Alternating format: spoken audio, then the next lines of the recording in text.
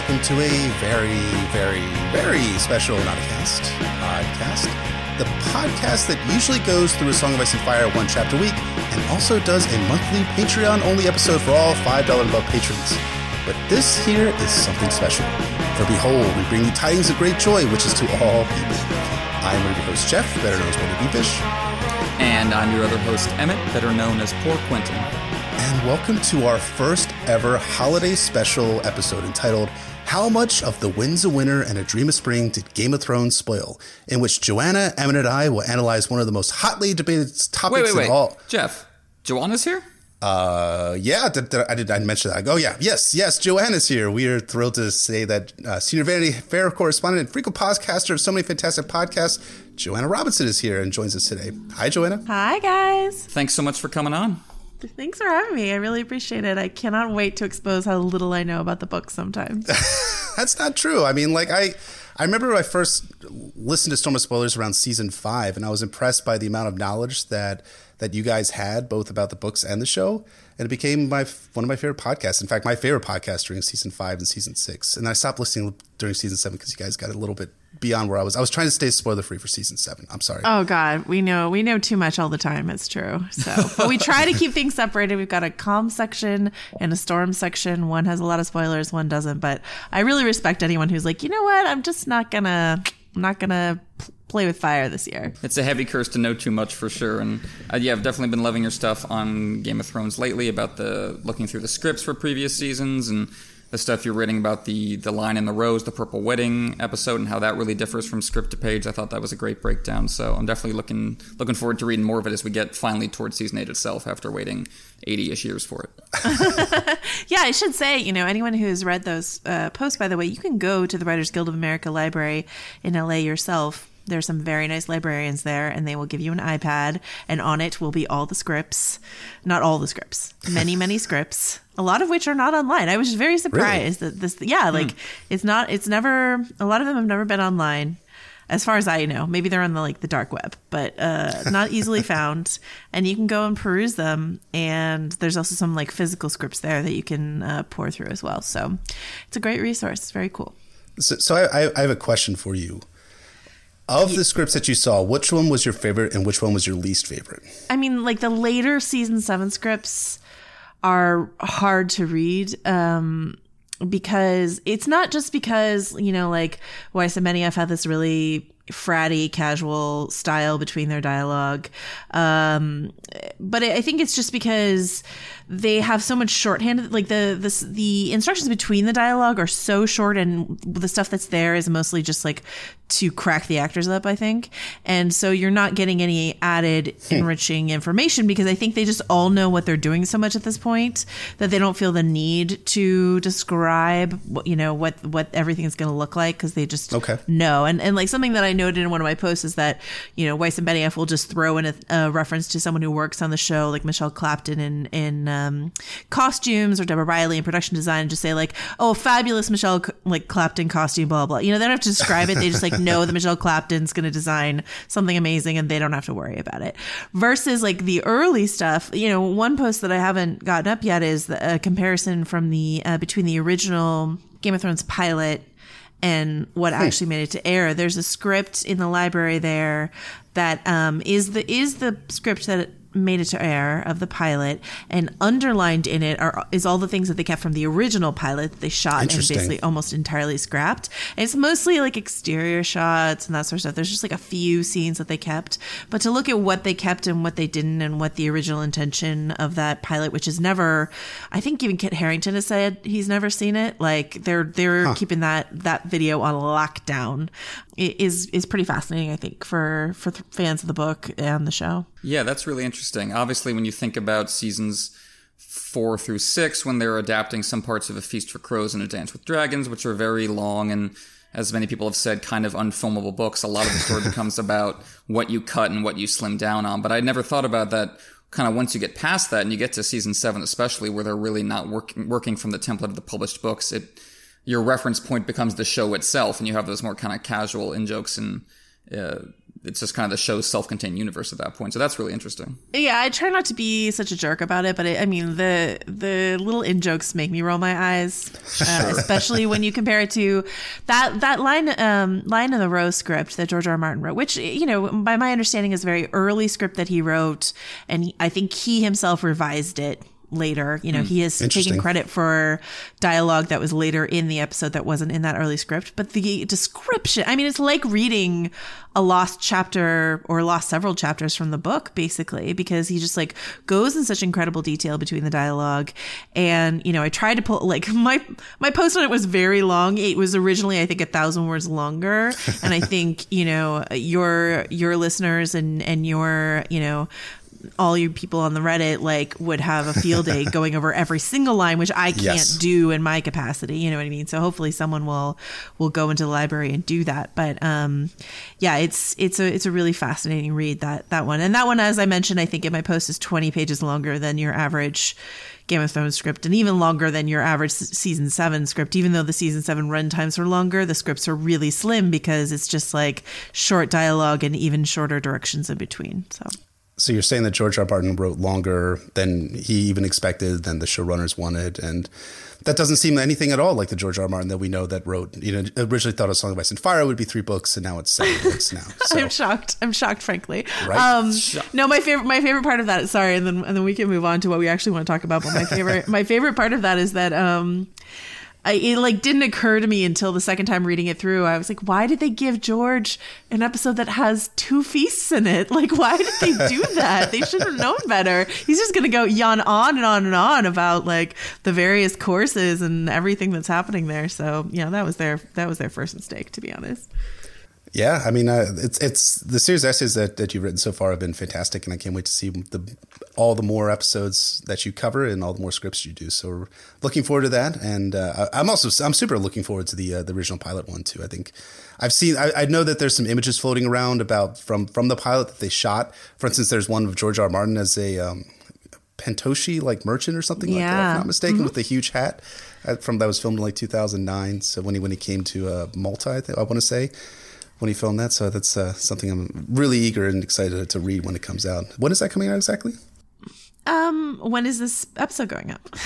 This will come out on the 21st of December. Then it will already be up on VanityFair.com. Nice. But yeah, I think the only extended footage from the pilot that survived was that flashback to the Mad King Aerys burning the Stark family because they used it in a promo.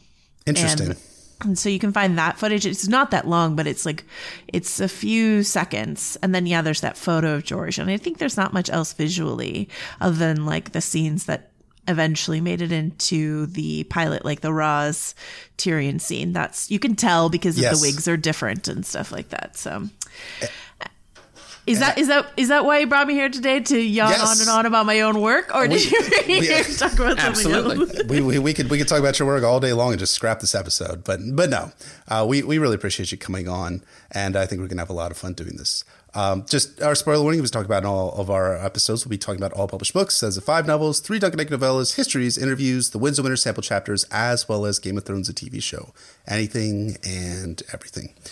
Now, just for a very, very quick advertisement plug, normally this is the type of monthly episode that you'd be getting on our Patreon for our $5 and above month patrons, but we want to do something special for you all for this holiday season because, you guys have made our year pretty terrific, and we wanted to do this episode as kind of thanks to everyone.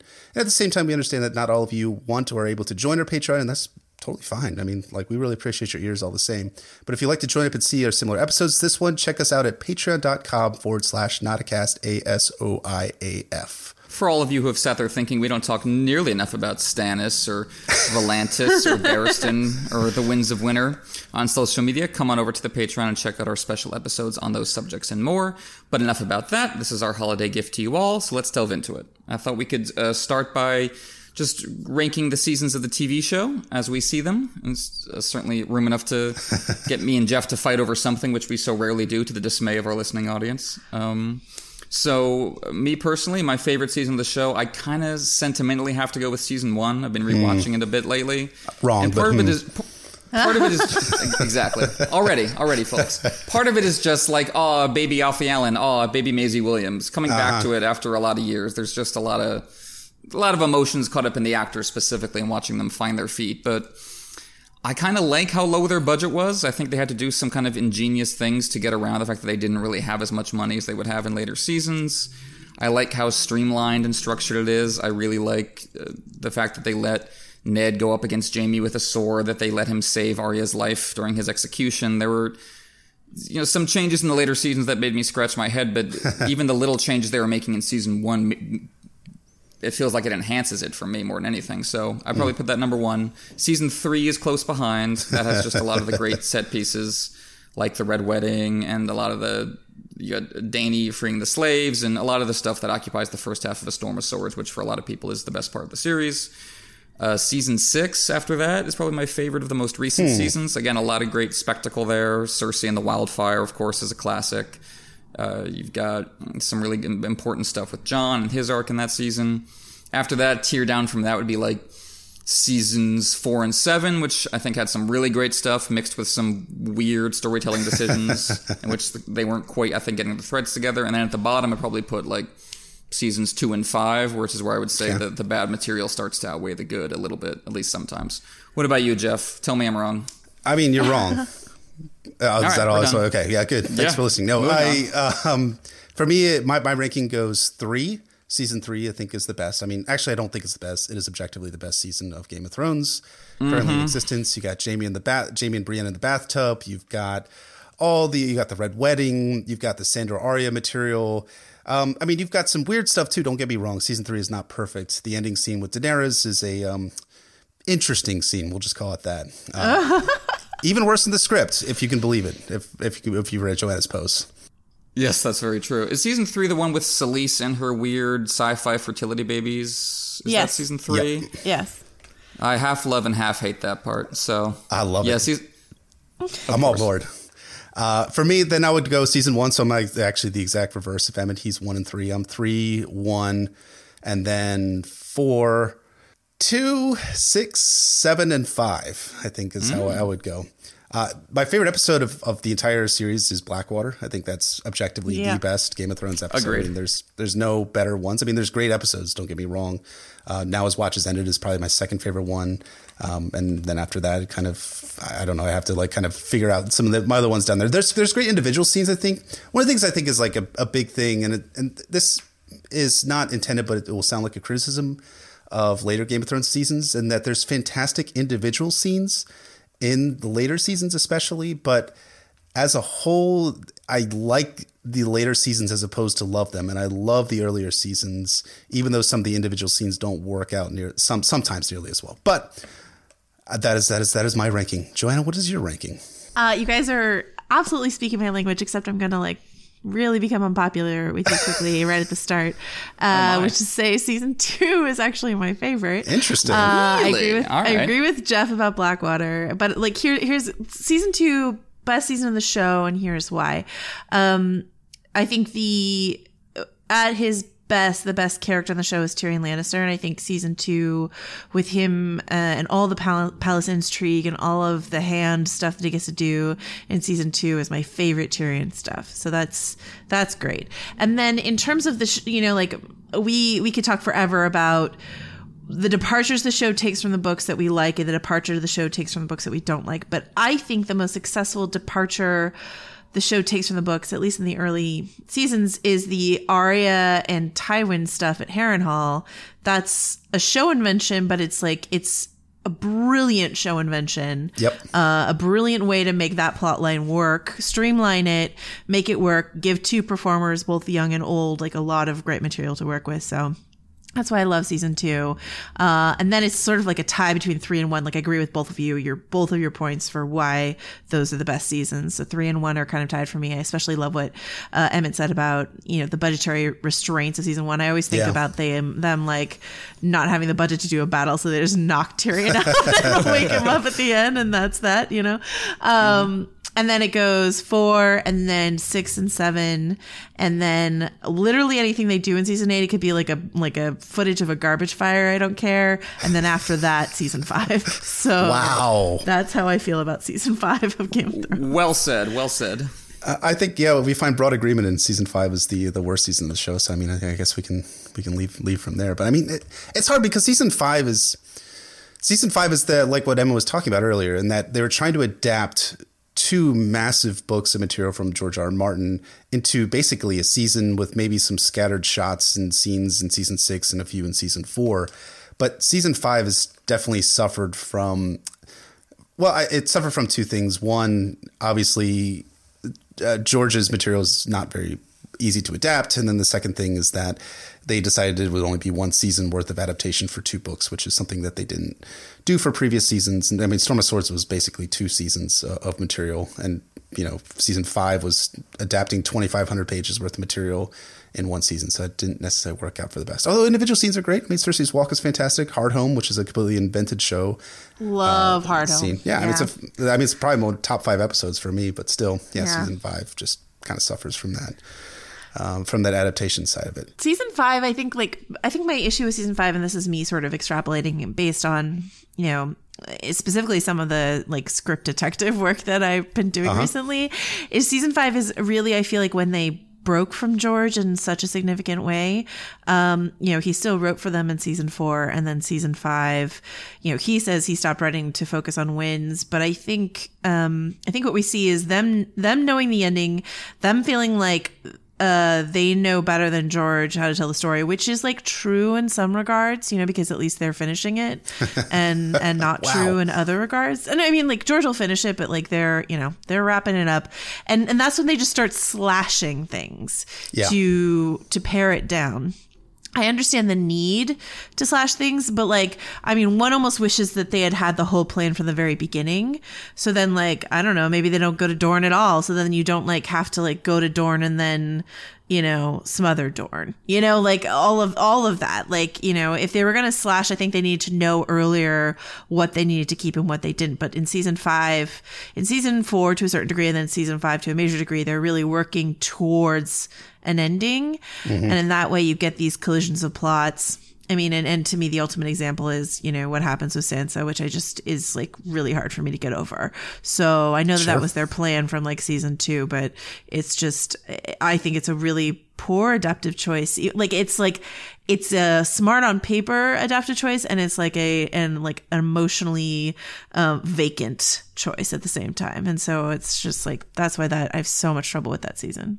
Well, I mean, the thing that just kind of like kills me is that when they were interviewed, when I think it was Cogman, Benioff, and Weiss were interviewed, and right after that Sansa scene from season 5, they said, "Oh, it had always been our plan from season 2 to have Sansa Stark go north instead of have Jane Poole, who's the character who goes and marries Ramsay in A Dance with Dragons." But then, you know, to again reference your most recent post in Vanity Fair, George, did he actually know that, and because he seems to have indicated that Ramsay was going to marry Arya, which is what, you know, sort of the plot is in A Dance with Dragons, that, you know, becomes it's actually fake Arya, and as listeners of the show probably will know.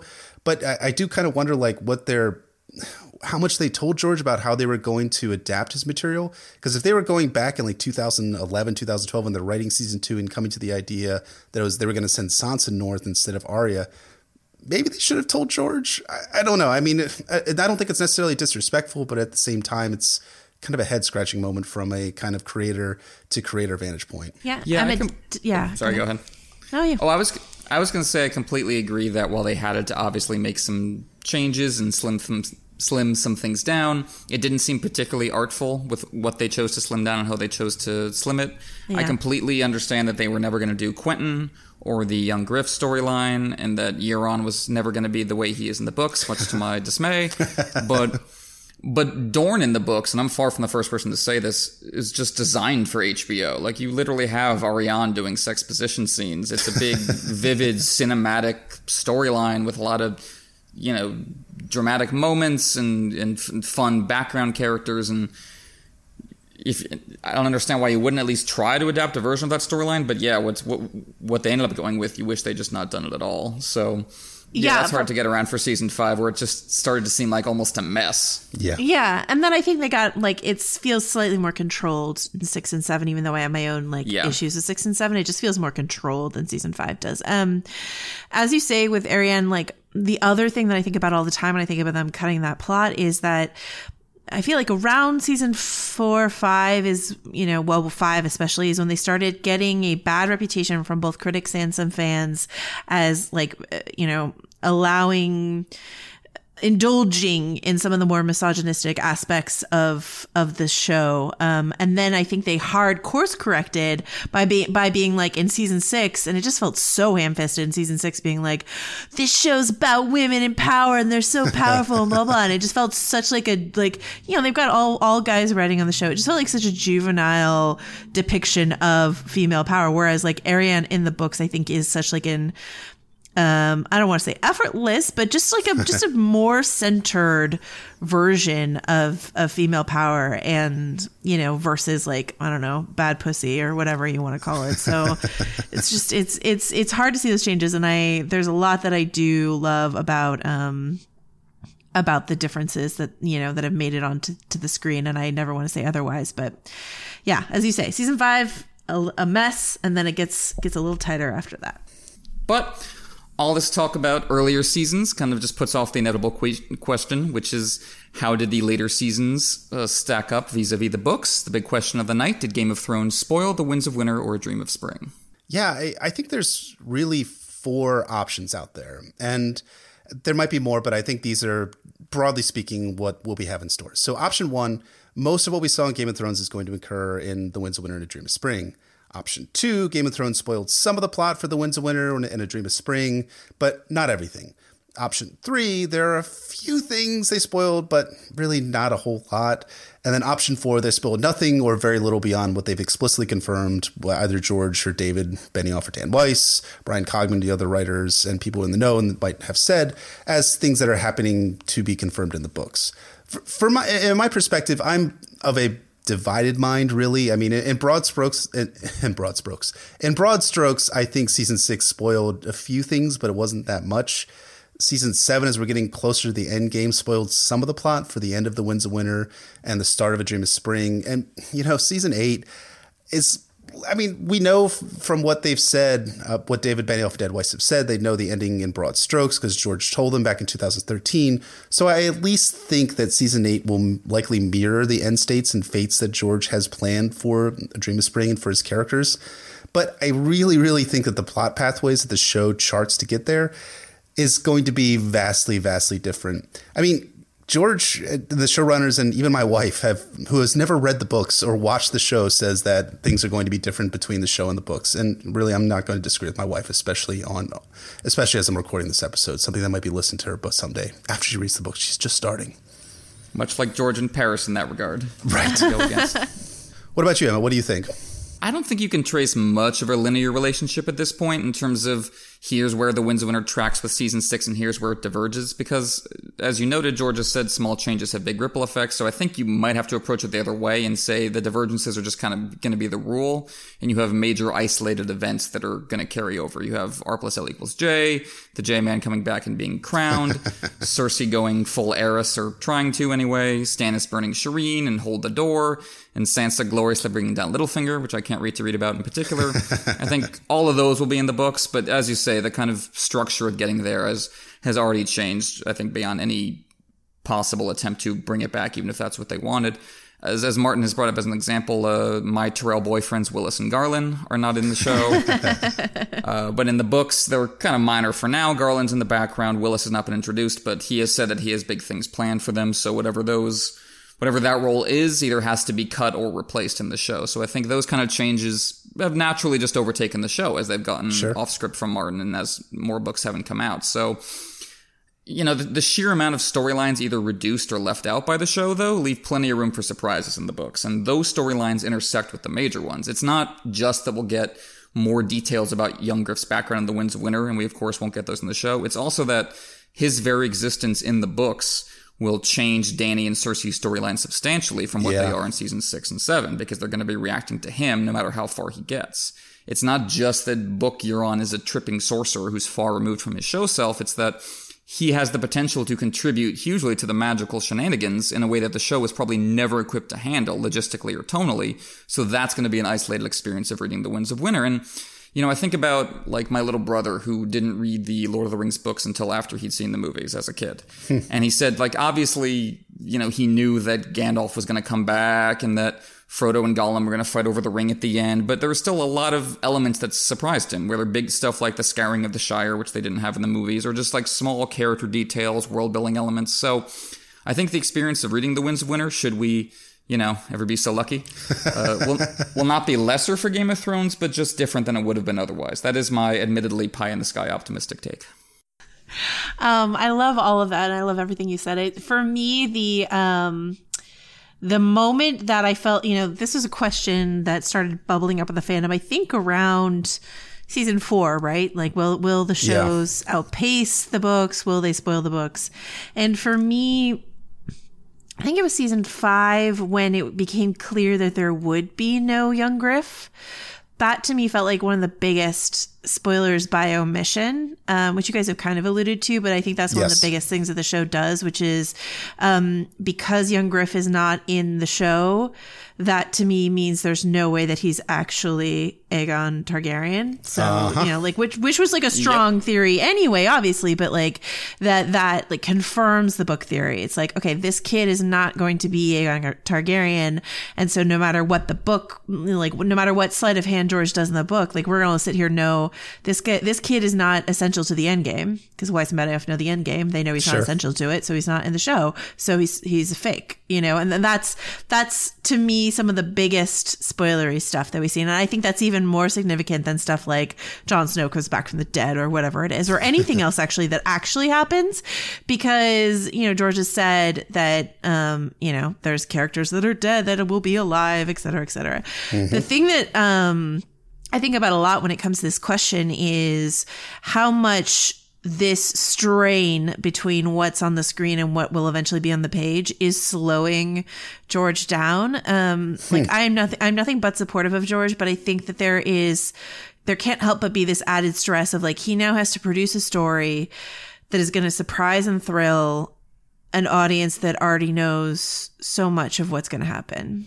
And it's like, it's just like sucked so much fun out of it. Like, of course it did, you know, and then he's talked over the years, like, repeatedly insisting that his book is going to be different in a way that the subtext feels like it's, so you still need to buy my book. Like, you still need to read it because it's going to be so different. Don't think you know everything just because you watch the show. You still need to buy my book.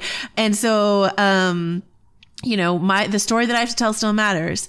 And so that strain always really depresses me when I think about it, because I just feel bad for George all the time that he's found himself in this position, you know, of his own making. But as a huge procrastinator myself, like, I just really, like, feel it, and I feel for him.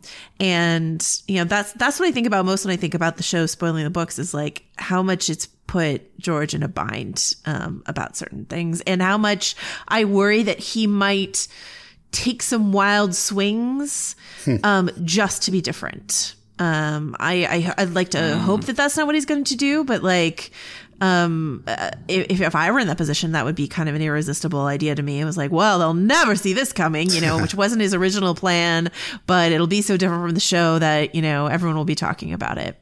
You know, I think it's a great point. And I think when you look especially at some of the sample chapters that George has released since 2014, he's released Mercy, the Sansa Elaine sample chapter, and then the Arianne chapter in 2016.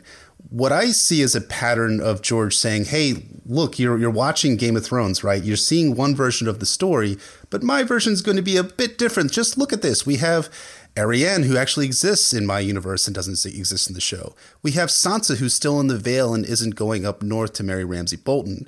We've got Arya still in Braavos doing Faceless Men stuff and kind of starting to interact with different elements from the plot from Westeros, because we have elements from King's Landing that are showing up in Braavos attempting to get loans from the Iron Bank and so on.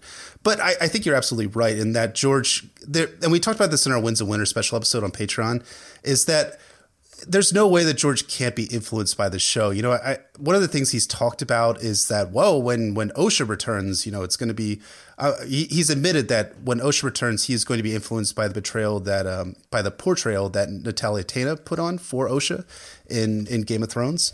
And I think it's clear to me that George watches the show. He enjoys the show to greater or lesser extents. I mean, he's never publicly said one way or the other, but I also think that he wants to show that his work is different.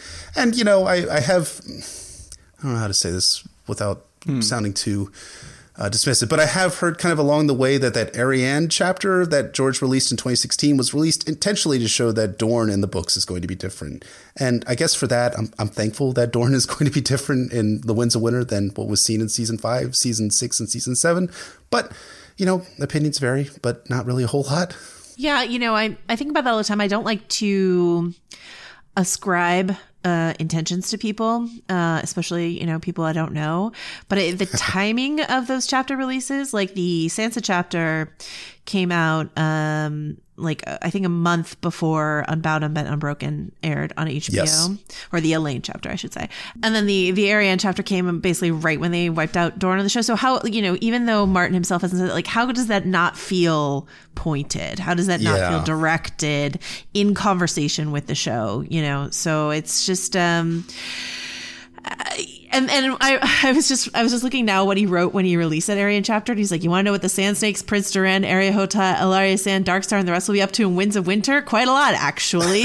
This sample will give you a taste. For the rest, you'll need to wait. I mean, that's so pointed, you know, and he denies it. And they talk all the time about how they have a convivial relationship with George, but it's like, it's hard not to feel this tension just in that back and forth, you know, so. Yeah, I agree, especially since I wonder if he hadn't released that one Theon Winds of Winter chapter where it's just Stannis making all his big pre-battle decisions. If he hadn't released that before season 5, I wonder if he would have released it right after Stannis went down in the show. Oh yeah, yeah. Timing would have synced up perfectly. But yeah, I love what you were saying about kind of just the layers of strain working on him, just twisting him at this point, because yeah, he has to write a book for an audience that's been spoiled on some major parts, won't care or know about other parts. and then he's in this position I've talked about before where a huge segment of his audience is saying at the same time, we hated your last 2 books and why are you taking so long with the next one? Which is just a horrible combination of things for an author. Like that, you know, no one appreciates kind of the work you went through hell trying to get down on paper for the last 20 years. But also they can't stop haranguing you for the next one. Well, what if you guys hate that one too? I know. Right. It feels like pearls before swine. If I were George, I'd be like, well, fine. You don't get anything. Thank you. Is this a good place to talk about the most recent blog post he wrote about let's do Winds of Winter? Okay. Sure. You know, he wrote a post the day we're recording this, I think, or yesterday, perhaps. Today, yeah. Where he was talking about, you know, the success of Fire and Blood, how it was number 1 on all these various, you know, best-selling charts. And then he talked about, I will say that, like, you know, once again, I feel like I've been playing armchair therapist for George, or armchair psychoanalyst for George for many years now. And the tone of this post genuinely does seem more optimistic and like ebullient than I've heard him seem in, you know, he just seems so downtrodden anytime he's like, I know you want wins, I know I'm sorry, it's coming. And this, he's like, you guys all bought Fire and Blood, that's great. He's like, I'm really working on wins and I feel good about it, and you will get the end of A Song of Ice and Fire from me. Like there's like emojis, right, and exclamation marks. Like it seems like a very chipper George. And so that's, I mean, you know, fool me 1 million times, shame's on me, but like it feels like a different attitude, and maybe this is what he needed. Like he said, I think he said at his book release party for Fire and Blood, or maybe in a not a blog post when it came out, that it just felt so good to have a book again in his hands with his name on it. And he's like, here's a thing I finished. I finished this, you know? And even if it's not what people have been clamoring for, and even if though a lot of it was made up of stuff that he had published before, he's like, look at this thing I did. And sometimes that's like, you know, I mean, for myself, for my own writer's block, sometimes I need to just go write another article that's silly and stupid and short, but I just need to finish it so that, you know, I can take that momentum and apply it to the thing that's giving me trouble. So that's my hope for George and what's going on with this latest post. Yeah, that sounds right. I wouldn't be surprised if that's exactly what happened, and I certainly share your hope that it's what happened. Yeah, I mean, here's hoping that puts that lights a fire under George, and we have the book at some point. I want the books as much for him as for us. Do you know what I mean? Like, yeah. I mean, like if you look back at Dance, I mean, as crazy as this sounds, I've talked with folks who are, and I was not in the fandom back in like 2008, 2009. I had a real life back then. But, you know, when you talk with folks who are in the fandom back then, they're like, oh my gosh, like there was so much more vitriol among book fans waiting for A Dance with Dragons than there is over The Winds of Winter. And I kind of side-eye those people. And I'm like, really? Like that, it was worse back like 10 years ago than it is right now. But I mean, I trust what they're saying. So when George released A Dance with Dragons, like there was a very palpable sense of relief from him. And he wrote a huge post. I mean, it was probably like over 2,000 words in which he talked about the process for writing A Dance with Dragons and how all the delays caused different issues with him, all the narrative issues, the Marinese Knot, different things that were going on in the narrative that were hindering his progress, and how he had to cut some material to The Winds of Winter because it was just too big of a book to fit into one book. And you kind of get a real sense that he was really struggling with that book. And I do imagine we'll have some sort of postmortem for The Winds of Winter as well, where we'll see George talking about the different struggles with The Winds of Winter and writing it, the different narrative problems he encountered. And I really think, and I put this on Twitter out today, but I really, really think that one of the things that is going, and I really, really hope that one of the things that's going to lead to the breakthrough in The Winds of Winter is the publication of Fire and Blood Volume 1, because I think that George needed to have that historical background in order to progress and finish The Winds of Winter. But in that light, back to our post and back to our podcast entitled How Much of The Winds of Winter and Dream of Spring did Game of Thrones spoil? You know, a lot of fans have been asking that question since season 4, season 5. George did talk about this in early 2016 when he asked how will the show spoil the novels, and he said maybe, yes and no, and then he went on to talk about different characters and how all these characters are alive in the books, dead in the show, or dead in the show, alive in the books, and so on and so forth. And some may die in the books that are dead in the show, but some may live on to the end. So there's a lot of differences there between the show and the books, but George did fail to beat season 6 in publishing The Winds of Winter before that season aired. And now that we've kind of had the opportunity to digest the last 2 seasons of Game of Thrones, and we have season 8 coming in about 5 months from when this episode will be published, we might be able to analyze and theorize what Game of Thrones actually spoiled from The Winds of Winter and Dream of Spring. And I thought I'd let Joanna, a chained and true Archmaester who has earned her tinfoil ring and her Maester's collar for all things Game of Thrones, walk us through some of the major events that occur in later seasons that George, David Benioff, and Dan Weiss, or people in the know, have confirmed will occur in the books. Well, thank you. Now I just want an entire chain of tinfoil links because it's pretty much what I operate with.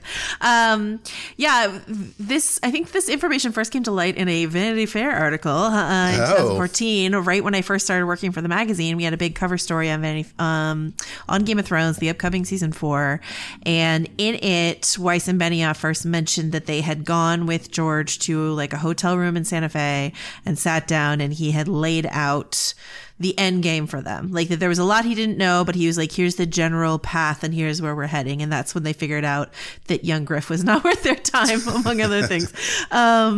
According to them and a director of an episode and stuff like that, he laid out a few, oh my God, holy shit moments and some other things.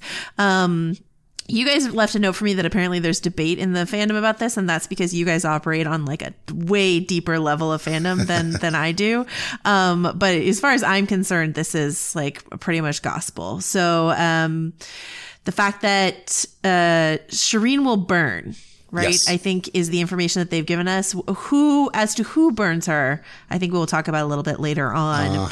But she will definitely burn. And I remember when that happened, that she Shireen burns in the show, and all of us were like, oh my God, Weiss and Benioff have lost their minds. They're such brutes. I can't believe it. And then in the after episode interview, they're like, this was George's idea. So you take your complaints over to Santa Fe. Okay.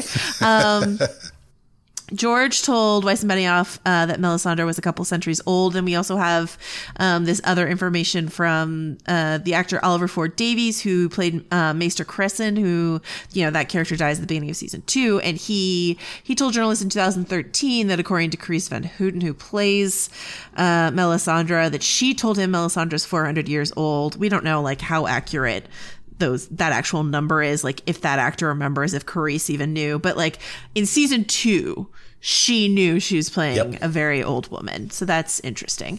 The Hodor reveal that Hodor's name is derived from Hold the Door.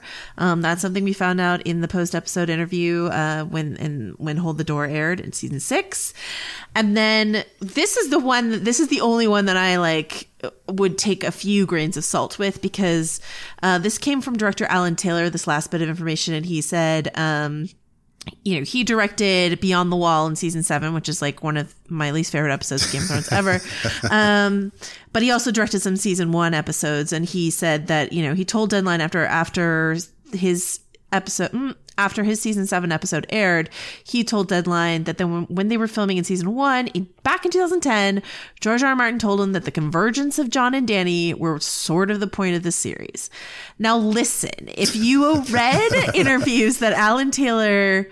I believe that, that's okay. First of all, this is not a surprise to a lot of people. Like, A Song of Ice and Fire, a lot of people believe that is a song of Jon Snow and Daenerys Targaryen. So, no one's super surprised about them being some sort of romantic or heroic endgame, except for, I guess, the Jon and Sansa shippers who are very mad about certain things. But that, I don't know if you read all of the interviews that Alan Taylor gave after that series, but he was talking a lot of nonsense about other things, which just makes me and also he directed Terminator Genesis. So Alan Taylor is not someone that I pay a lot of attention to. Brilliant. And Thor: The Dark World, which is the worst Marvel movie. Anyway, but good old Alan, 100%. I believe that George R. R. Martin was like, oh, those two, yeah, they're boning by the end of the season, of the series. I believe that, but we're sort of the point of the series. I don't know if I believe that characterization. That could just be Alan Taylor's sort of memory of it. So that's the only one that I am gonna put my tinfoil hat on for about.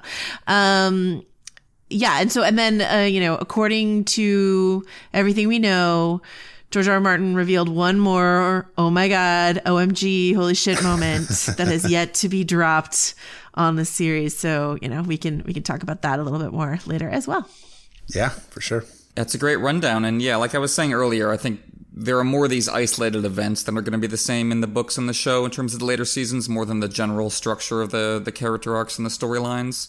The context and sequence of events leading up to those individual events will likely be different in the books. Stannis can't possibly burn Shireen on the March to Winterfell in the books. She's still back at Castle Black with her mom. So that'll have to happen in a different context, whether Stannis comes back and burns her at the Night Fort, fitting the kind of Night's King imagery in the history of that castle, or maybe Selyse and Shireen come to Stannis at Winterfell or in that area at some point, and that's when it happens. But definitely the buildup is going to be somewhat different there. As you say, there was some consternation after that happened in the show. I mean, for me, even as a Stannis fan, I kind of always felt like the burning of Shireen was coming after he considered burning his nephew in Book 3. It felt like that was... Because he never...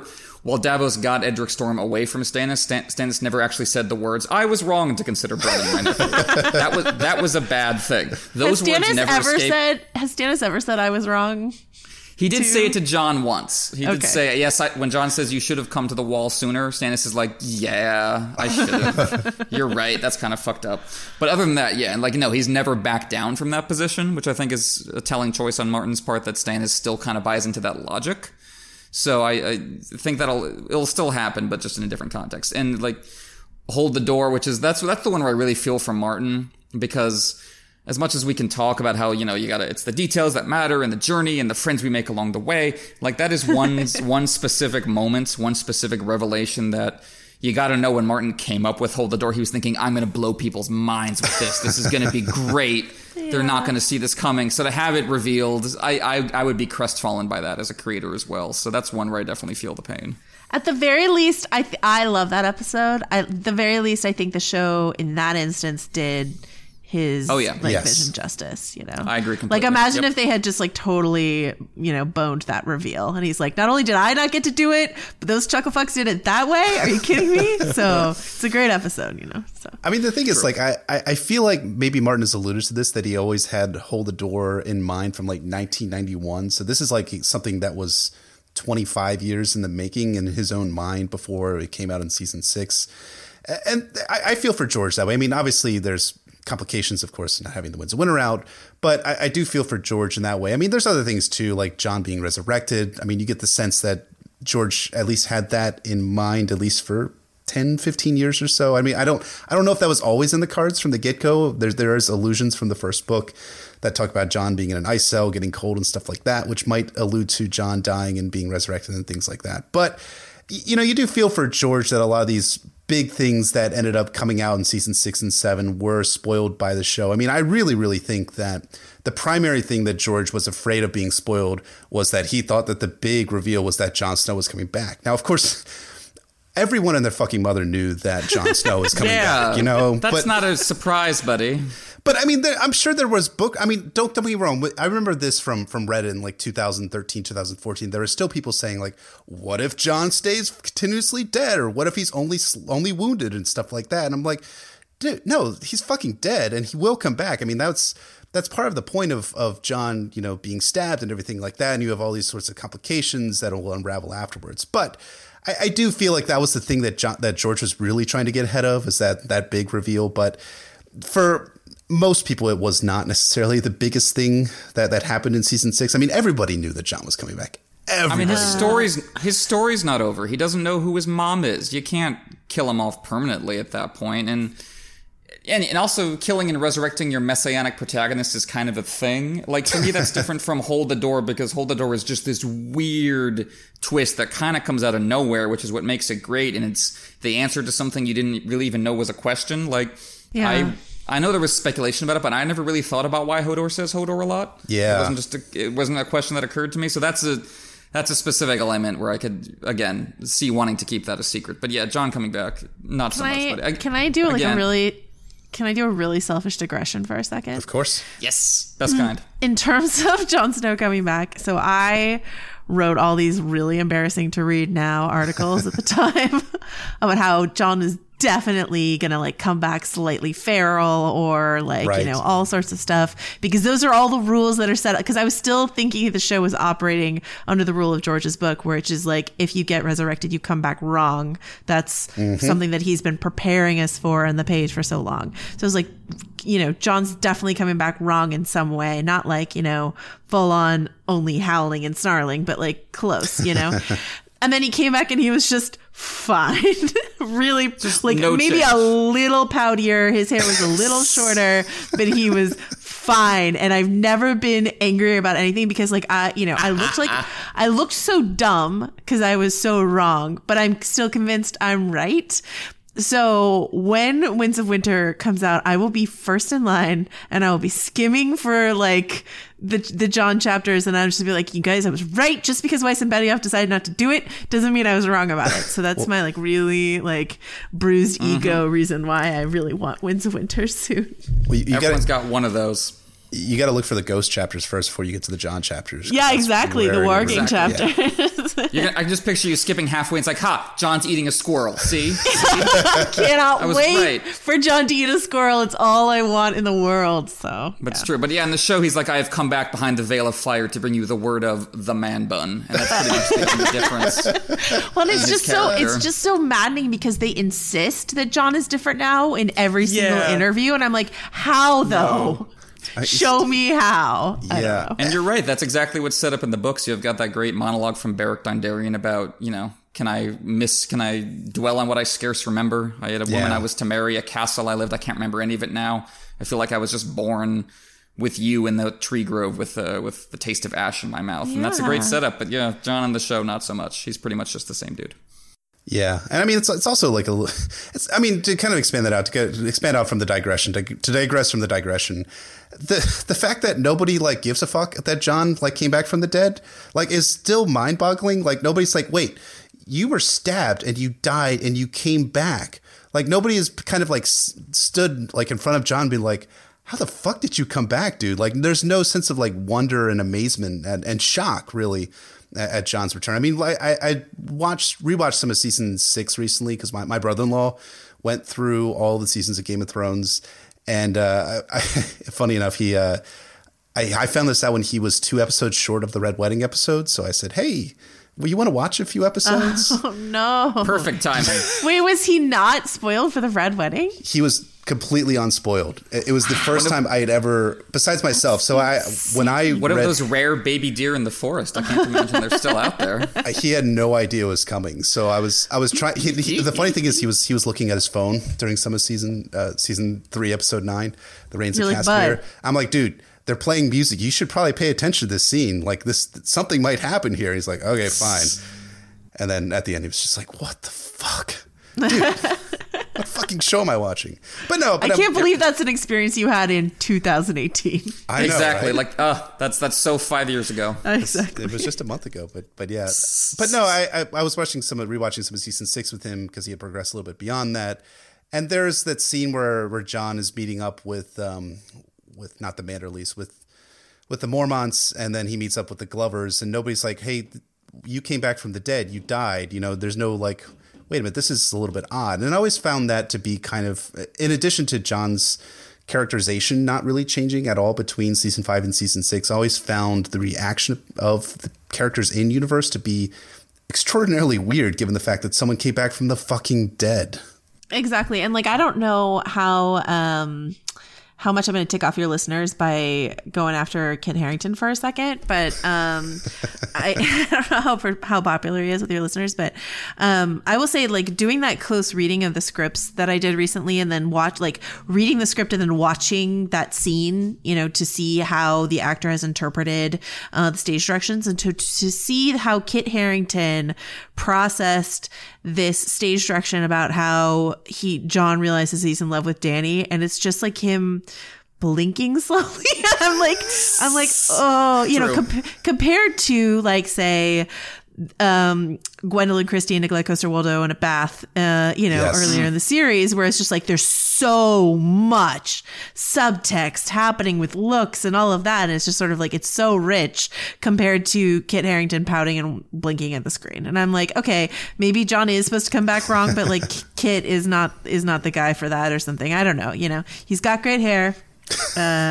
We'll give him that. That'll give him. He's got the hair. Yeah. I agree with you, Jeff. And it's also like none of the Northerners say, hey, weren't you brought back by that centuries-old weird red priestess from the fire god we hate? How about that? But fine.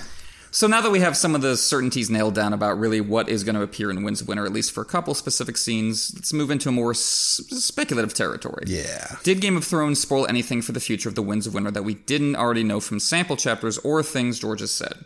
So we thought we could review some of the major elements of the seasons that have not occurred in the books yet and haven't been revealed by D&D as will be occurring in the books, like the events we were just talking about. So to start with some of the earlier seasons, because there are events there that could pay off later in the books. In Season 4, we see Jojen Reed die as part of the process of reaching the Cave of the Children. He's killed off or about to be killed off by the others in their whites and mercy killed to avoid that fate. In the books, Jojen probably is already dead and resting comfortably within Bran's digestive tract. So there's that.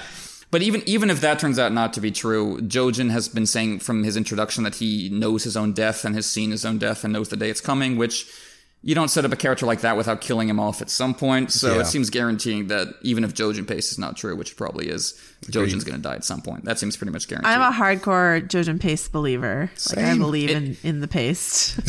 It fits the theme of cannibalism and Bran's story and Dances with Dragons as a whole really well. It's also just so horrifying if that's what Jojen saw coming this whole time. Jesus. Like, no wonder he's so solemn all the time. He's, like, spent years going, I'm going to be eaten by my friend for power. And no wonder, like, he constantly says, like, Bran, you really should eat. Like, you're not eating. You can't just eat as your wolf. You, the human, has to eat. Don't get hungry. I'm just saying. Please don't. Never thought about that. He's got that great chilling line in Bran's Last Dance chapter when Mira says, Jojen, you're scaring him, and Jojen just says, Bran is not the one who needs to be afraid. That definitely resonates. I know, right? Oh, so creepy. Poor bud. Exactly. So the other major thing in Season 4 that might portend events later in the books is the White Walkers taking Craster's male children and specifically transforming them into White Walkers. Something like that I think is probably happening in the books. At the end of the Craster's Keep Mutiny chapter in A Storm of Swords, two of Craster's older wives tell Sam he has to run with Gillian the baby because Craster's sons will soon be here. The cold winds are rising, and with those come the sons. That doesn't say it outright, but it heavily implies that Craster's sons are coming back as others because the others bring the cold and go after children. So who knows if the mechanics are different, who knows what the reveal will be like, but that's something that always stood out as a strong possibility from A Clash of Kings and Storm of Swords forward, even before season 4. Yeah, and that being said, I mean, like, is this where we should talk about the Night King even, like, existing in a contemporary storyline? Yeah, yeah. Like, the Night King shows up on the show and is not shown up in the book. So this is like such a huge icon of the HBO series. And book readers are like, he's not really in the books in that way. I'm paging through the books. I don't remember a guy with a crown poking out of his head. Where was he? Where's Ice Darth Maul in all of this? I don't know. Exactly. So, yeah. Yeah, that might be a classic, like, in the show, you just need a visual reference point for the others. You need someone specifically to look at and know that's the bad guy. Whereas in the books, you can afford to be a little more, like, hive mind-ish, vague, and Lovecraftian. But again, we'll see if that reveal comes up in the books. I kind of doubt it, because the way they've set him up in the books is that he was a human who got tempted, and is just kind of historical, like, figure, analog, cautionary tale kind of guy. But I'm sure we'll see some kind of hierarchy to the others. I don't know if it's going to specifically be that guy. I mean, George did kind of address this back when someone asked him about whether the Night King is leading the others, and he said, well, the Night King and Bran the Builder are legendary characters that existed thousands of years ago, which to me seemed to imply that no, we're not going to see a Night King figure in the story. And to me, I see why the show opted to choose a singular other, or White Walker in their case, to lead them and to be kind of the figurehead for evil, so to speak. But I also see where having I don't know. We don't really know much about the others, even after 5 published books in A Song of Ice and Fire. But to have the others be leaderless but still united behind the same purpose and ending all human life seems to be a much more scarier horror moment in George's work that does call back to some of his earlier ventures into horror fiction, because that's where he really got started in his writing science fiction and horror, right, and horror novels. Well, we should also mention. Oh, sorry. Go ahead. I was going to say, I think it's possible that D&D might have just plucked a cool name out of the backstory when they were coming up with a central other thing and said, Night King, that sounds awesome. Let's just use that. Which I would honestly prefer them do. Yeah, I would prefer them, like, draw from, use George, like, other than saying, like, ice leader man, Yeah. Because it would be that, yeah.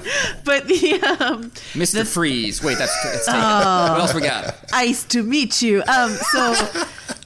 Like, this, once again, I maybe want to mention that in both George's book and in the early version of the show, the White Walkers, like, communicated in a way that they're not communicating in the later seasons of the show. David Peterson went to the trouble of creating a language for the others, and in the books, it's described a couple times as the sound of ice crackling is sort of what it sounds like. But at this point in the show, they're all communicating telepathically. So, but as, like, to your point about, like, whether or not we would see a hierarchy in the others, I think the language points to a civilization that we might eventually get to see. Which is still weird, because we talked about this in our very first episode of the Nauticast, in that George had apparently told Elio and Linda, Elio Garcia Jr. and Linda Anderson, his co-writers from The World of Ice and Fire and the purveyors of Westeros.org, that the others don't have a civilization or a culture or anything like that, which is strange, because we do see in the books that they somehow communicate with each other. In the prologue from A Game of Thrones, it's mentioned that the others are laughing and mocking Waymar Royce as he tries to fight the others. And so, it is kind of, there's some weirdnesses there that I'm interested in seeing how it plays out in the Windswinter. So there's definitely nuances to the White Walkers and the others that we're going to see in the books that weren't necessarily present in the show. What about season 5, Jeff? What do we see there that might pay off in wins? Season 5. Okay, so the big one is that Ramsay Bolton defeats Stannis Baratheon in a battle outside of Winterfell, and Don't say those words, Jeff. Fucking You're just wrong. Like tempting fate. Fucking wrong. Don't say them so casually to me like that. Well, if you say it casually, it means it won't happen. You just have to be like, oh, you just have to talk about it in a dismissive way, and then it'll be good to go. I suppose you're right. You are the strong one. Anyway, keep going. I will talk about that. We'll be talking about that a little bit more as we go on. And the second major thing, and I'm sure there's probably maybe a few other ones that I didn't catch here, but Barristan Selmy is murdered by the Sons of the Harpy in Meereen. That's an interesting one. I say no because of my theory that Barristan will turn cloak on Daenerys Targaryen on behalf of Aegon Targaryen, but I know that Emmett disagrees, and he has his own wrong theory about what happens with Barristan. It's the one thing Jeff is wrong about. I think this is one of those cases where D&D knew about the specific scene in question, knew how Barristan was going to go down, and kind of reshuffled it a bit to fit what they were doing in season 5, where I do think Barristan is going to go down fighting masked assailants like he did in the show, but in the books, the masked assailants that are focused on are not the Sons of the Harpy, but the Brazen Beasts, this kind of guerrilla group that Dany sets up under her local ally, Skahaz Mokandak in Meereen. And there were, not to belabor the issue too much, but there are all these hints throughout A Dance with Dragons that Barristan is really kind of frightened of the masks and spooked out by them and doesn't trust them and works with the Shave Pate, but the Shave Pate clearly has its own agenda. So I think all of that is going to pay off with Barristan's downfall, and I think it's going to be similar in that it's him up against a bunch of creepy guys in masks, but it will be his former allies rather than just his enemies. So I think that'll add an extra sting to it. But maybe I'm wrong, and Barristan turns his cloak and goes to Westeros and gets a puppy and a unicorn. Well, to be fair, I just one final point. I think we talked about, when we will talk about young Griff, and I do wonder whether, I mean, you could be right. I mean, if I have to admit that I might be wrong about something. That hurt, buddy. I know that hurt, and I appreciate it. My heart is breaking for my own self right now. But I mean, you could be right that Barristan goes down from the Brazen Beasts in the books. But it also kind of strikes me that when you abandon the young Griff plot line, that it's the same sort of thing where you have to find a way to get Barristan out the exit door from Dany's storyline. So if you don't have young Griff for Barristan to turn cloak towards, then you have the ability to give him kind of a badass send-off. And that's one of those things that kind of season 5 gets that scene gets a lot of grief, but I actually really like that scene from season 5 where Barristan fights the Sons of the Harpy unarmored, and he takes out dozens of them before he's finally taken down. I thought that was a good send off. Although of course, Ian McKellen, who plays Barristan Selmy, did not necessarily like that, because he was like, wait a minute, I've read A Dance with Dragons. I know I've got a bunch of badass scenes here, and you are taking those away from me. And to be fair, I would have enjoyed seeing Barristan taking down Hizdahr zo Loraq and his dance with me, then sort of, not his dance with me, that's Waymar Royce. What's that line that Barristan says in A Dance with Dragons when he's fighting Kraz? This old man is going to kill you. Something like that. Yeah. Yeah, I can picture Ian McKellen just stomping into HBO's offices going, I became a POV, damn it, and just throwing A Dance with Dragons down on people's I have desks. Chapters, come on. That was a whole thing. Yeah, I may never get over my joy at reading bitter post interviews from Game of Thrones actors. There's unhappy actors are great. There's a few good ones. If you've never read Alexander Siddig talking about Game of Thrones, please do yourself a favor. On that note, shall I do season 6? Not gonna sell. Please do. All right, Doran Martell, Tristan Martell, and Arya Hotah killed by the Sand Snakes. I say no, and you guys are like, you're dumb and wrong. But no, I agree with you. I agree with you completely. Jeff's the one who's dumb and wrong. Well, I just have to be the sole right person, apparently, for a lot of this. I think what the thing that's coalescing from this podcast is basically any plot that touched the young Griff plot, sort of got hacked by proxy. Yeah. And so if you talk about what you just said about Barristan Selmy, or if we talk about Arianne, or we're going to talk later about some theories about Arianne and young Griff and stuff like that. And so this to me feels like there's no reason for the Martells or the male Martells in Arya Hotah to be killed by the Sand Snakes. When George doesn't need to bump off actors in order, they can just live and be part of the machinations, and whether they succeed or fail, they can still be alive. You don't need to kill an Olenna Tyrell. You don't I understand you play the Game of Thrones, you win or you die, but no, sometimes people survive having lost the throne. So, that's my thought on that. Tell me why I'm wrong. I mean, I think there's a lot of hinting in A Feast for Crows and A Dance with Dragons that everyone thinks that the Sand Snakes are going to kill Doran Martell. I mean, at the end of the first Arya Hotah chapter in A Feast for Crows, he meets up with not Nymeria, not Obara, but Tyene. He meets up with Tyene at the end. One of them. God, one of those three. Yeah, I think I've read these books once or twice, but you could doubt it after listening to me. And one of the things that they talk about there is immediately after she leaves, like the maester rushes over to Doran Martell and starts checking him to see if like she's poisoned him, because she is renowned for poisoning people and for having hidden daggers up her sleeves and stuff like that. So I do wonder whether that's a potential hint that the Sand Snakes will play a part in the death of Doran Martell. And then for Ariel-Hotah, we have Obara saying that I will take this spear and shove it so far up you, and then she's interrupted because Ariel-Hotah is preventing her from speaking with Doran Martell at the beginning of the Captain of the Guards chapter from A Feast for Crows. And I don't know how Doran Martell's plotline is going to play out in the Winds of Winter. It's one of those kind of question marks for me. I mean, I know that Dornish will end up back. I figure, I think it's pretty widely agreed upon that the Dornish will end up backing Aegon Targaryen or young Griff at some point in the storyline. But you do have to wonder what Doran Martell's perspective of that's going to be. In the Winds of Winter sample chapter from Arianne's first chapter, he's starting to think that maybe Quentyn is dead, but he doesn't have confirmation of that.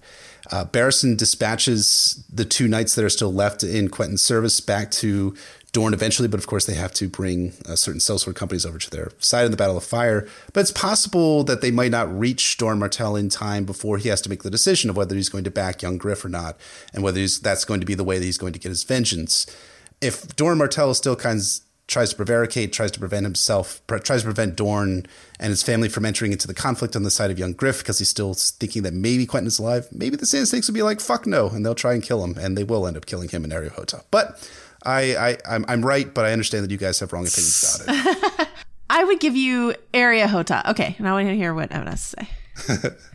Here are 2 reasons why I think you're wrong, Jeff. I think, first of all, I think the Sand Snakes, while they are certainly violent and kind of short-sighted, they aren't stupid. And unlike the show where they kind of hand-wave this, I don't understand how they think they'd get away with that. Yeah. Or what the end game is going to be, or how they're going to end up in charge. Like, the other thing is that while they certainly resent Doran and, speak violent words to him and Ariel-Hotah, for me, their violence always seems principally directed outward, and that they're annoyed at Doran for not letting them kill people more than they are setting out to kill Doran himself. So I think Obara is going to focus her rage against Darkstar and his crew. I think Tyene and Nymeria will focus on the Lannisters. I think they might end up being the ones to kill Tommen and Myrcella in the books. We'll see about that. We'll see. They've certainly made threats therein.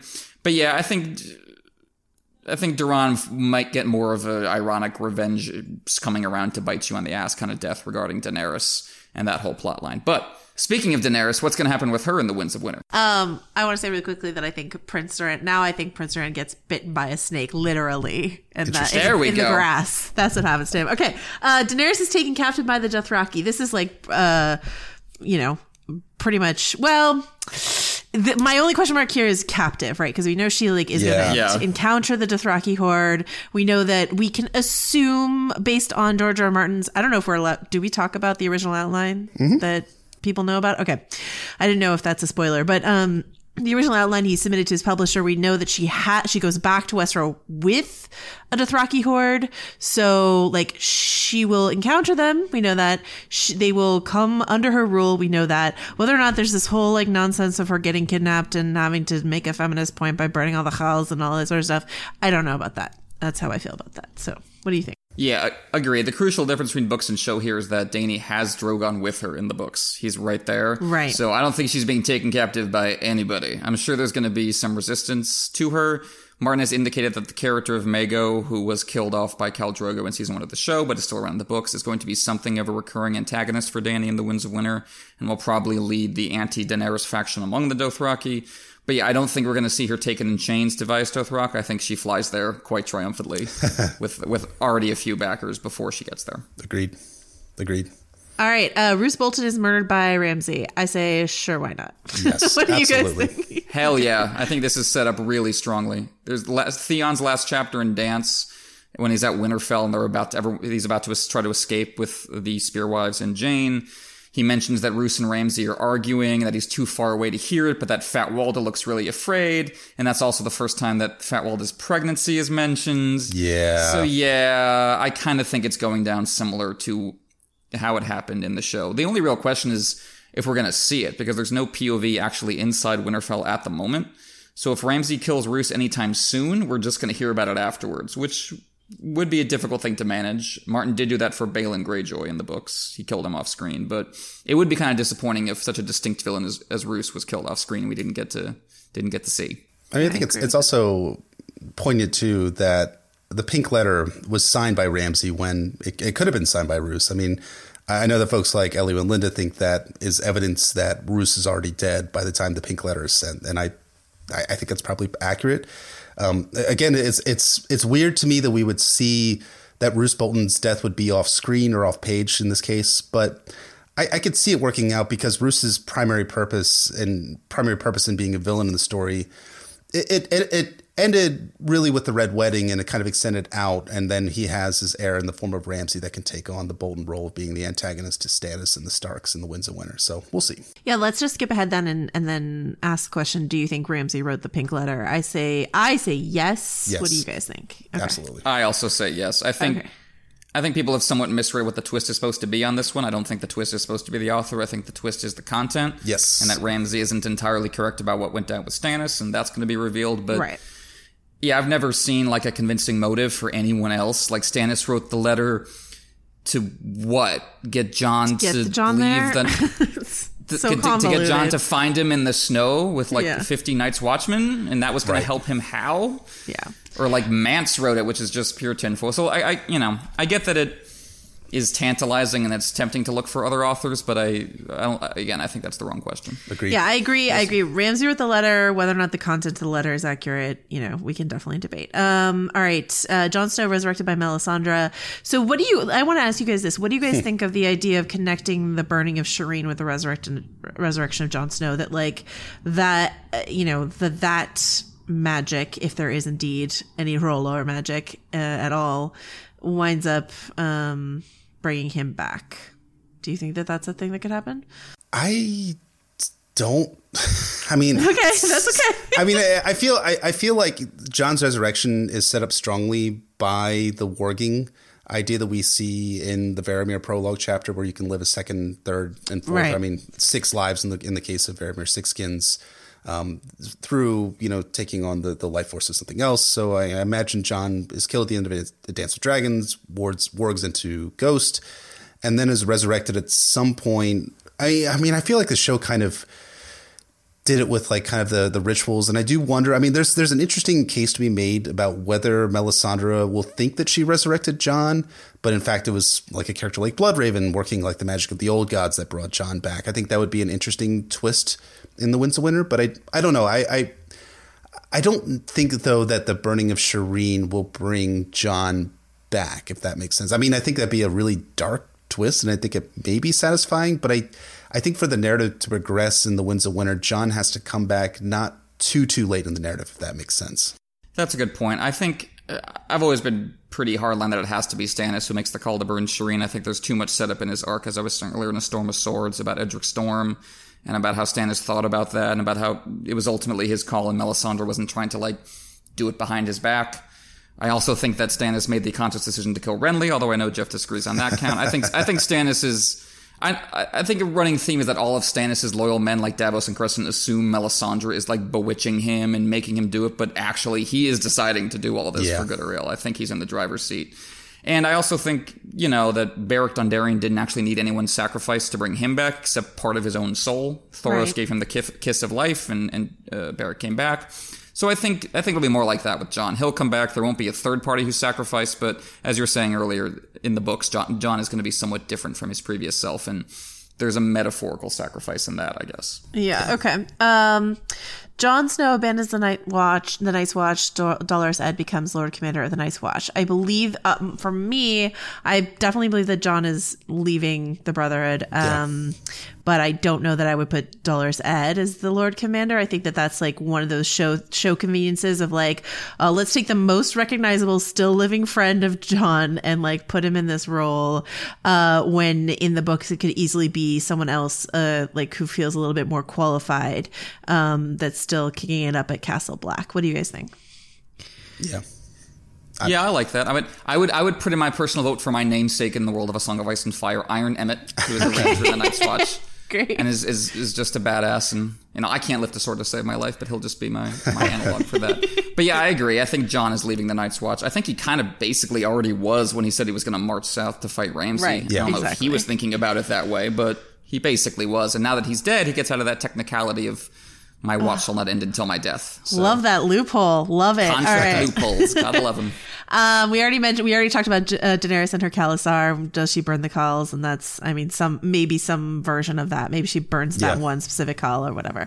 The origin of the White Walkers was that that they were men, that the children of the forest transformed with or without a shard of dragon glass through the chest. Sure, why not? What do you guys think about that? That's pretty much how I feel. I'm sure there's more details to it in the books.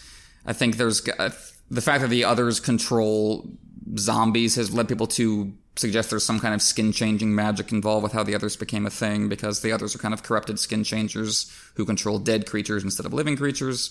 So I'm sure there will be a lot more details. But yeah, like you were saying, the others have a language in the books. They have some kind of culture. They're bipedal. They have faces. They wear swords. It's not that surprising that they would once have been humans. Yeah, I like the idea that the children of the forest, in desperation, turned to kind of a Stannis thing, like the fate of one child against a million. In the case of the children of the forest, they're up against the extinction of their entire race in fighting the first men, so they opted for something that was completely monstrous in turning men into these horrible creatures that they could utilize to fight against the first men. But of course, that ended up turning terribly, terribly wrong for them as their own creatures turned against them. I think it's a good, nice twist in the story. I agree. All right. The three-eyed raven dies. I wrote sure here. I'm going to say definitely, right? Like, this is setting up Bran to take on this role, whether he stays in the tree or goes elsewhere. Do you agree or disagree? I wonder if the old mentor wizard character is going to die. Nah, that can't be. Yeah, Bloodraven's... it's a miracle Bloodraven's still alive. He's definitely lasting this series. They call Bran, Bloodraven calls Bran the last Green Seer. So, that's obviously stating that his time as the Green Seer is ending, and it's time for Bran to take up the mantle because he's not long for this world. Excellent. Look at this. Beautiful. We all agree. All right. Bran flees Bloodraven's cave after the White Walker attack, is saved by Cold Hands, who is Benjen. I have I did my best George R. R. Martin impression here in the notes and just wrote no in all caps. What do you guys think? I concur with George R. R. Martin's note to the editor. Yes. No. I do think it's interesting because that was a major theory that Bran would stay forever in the cave of the three-eyed crow in the books.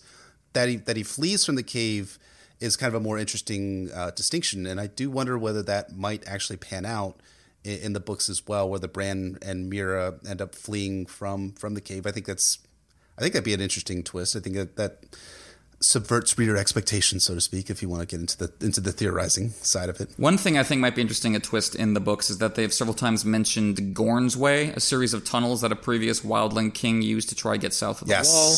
Oh, nice. Now, that might just be world building that doesn't pay off, but I think it would be really interesting if that's how Bran and Mira, if she's the only one left, get away from the White Walkers and get south of the cave, as if they go underground, especially since that would result in the ultimate nerdgasm moment of them emerging back up into Winterfell through the crypts, which could be the coolest thing ever. Yeah. So maybe some variation we could see on that in the books, but yeah, on the whole, Bran fleeing the cave after the others attack, that definitely seems like it's going to happen. But yeah, Cold Hands is not Benjen. If Bran doesn't leave the tree ever again, let's say he doesn't, and we get POV chapters from him in the future, how do you think that would play out?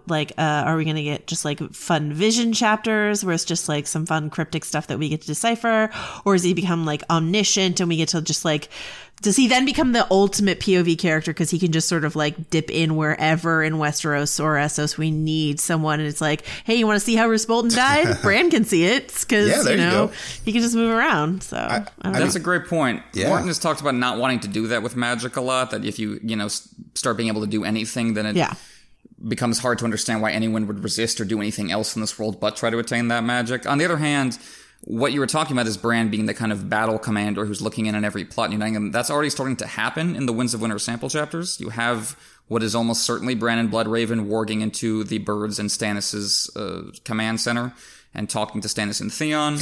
In Arya's released Winds of Winter chapter, Mercy, she has a dream where a tree with eyes is watching her as she runs, so that's Bran checking in on his sister, probably in her dreams. I won't be surprised if the local birds in the Vale suddenly take a great interest in Sansa.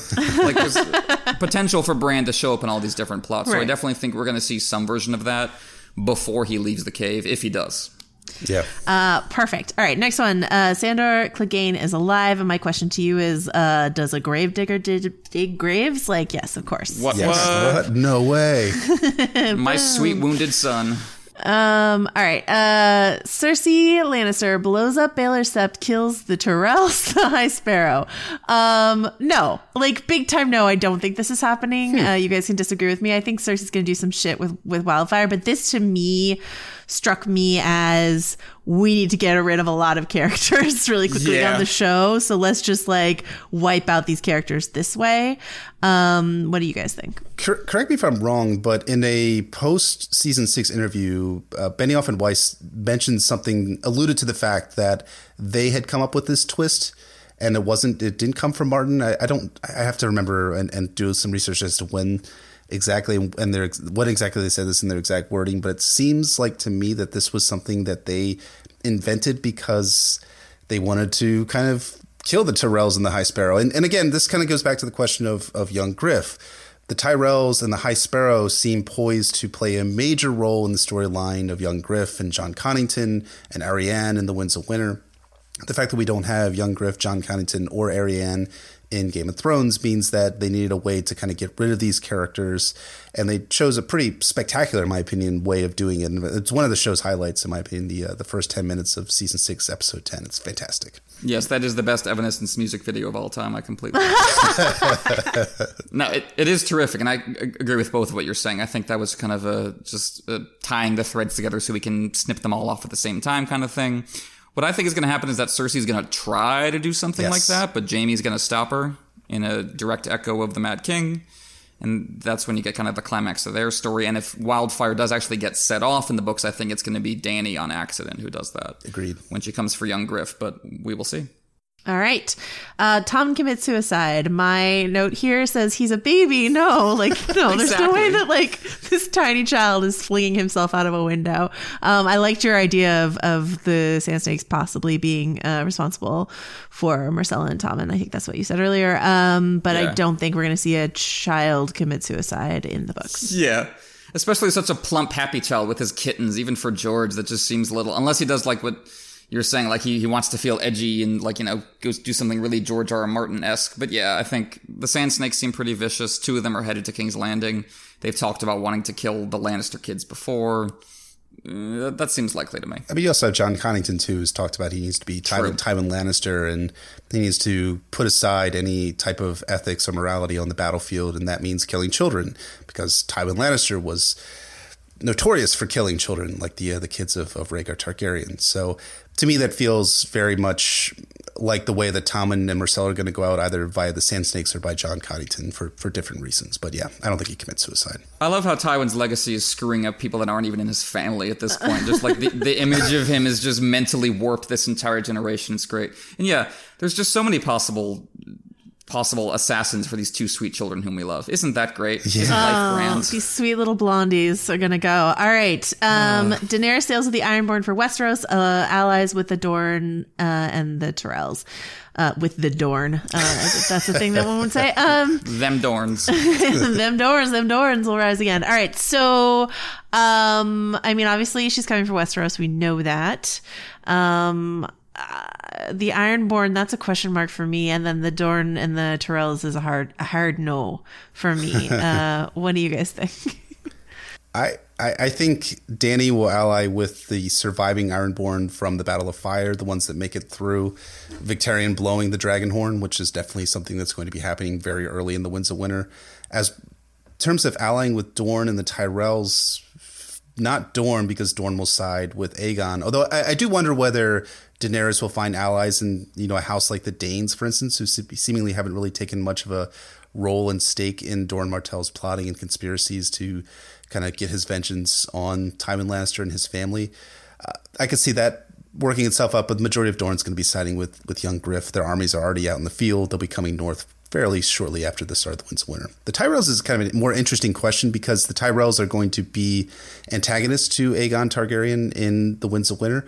We know that a Tyrell army is marching against Aegon at Storm's End, so we can see a potential battle unfolding there in the Stormlands, early, mid Winds of Winter probably. I could see the Tyrells potentially being an ally of Daenerys Targaryen, if especially the ones out in the west who may need Daenerys' help to defeat Euron Targaryen. Fucking Euron. He wishes. Yeah, right.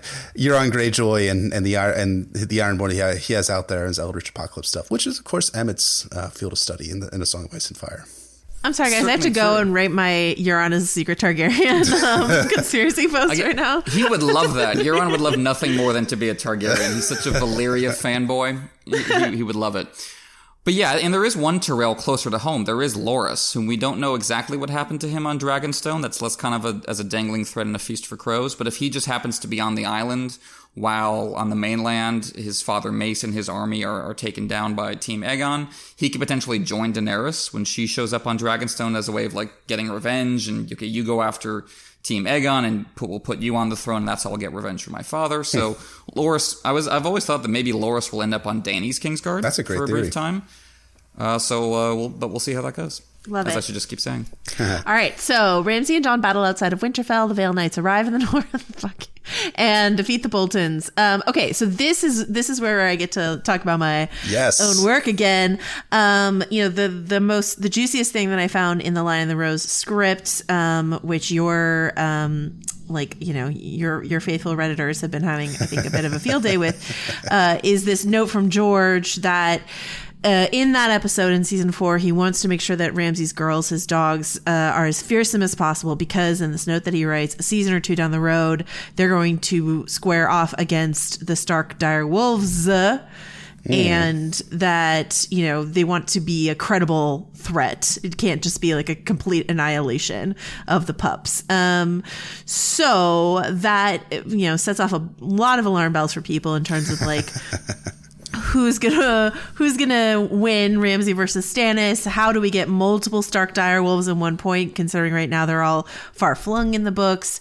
The best, I think, theory that people can come up with is that Rickon, who is probably, who is not dead and probably on his way back, that like Rickon and Jon could reunite, and then you could get Ghost and Shaggy Dog doing some damage to Ramsay's dogs. That's sort of been my interpretation of all of that. What do you guys think?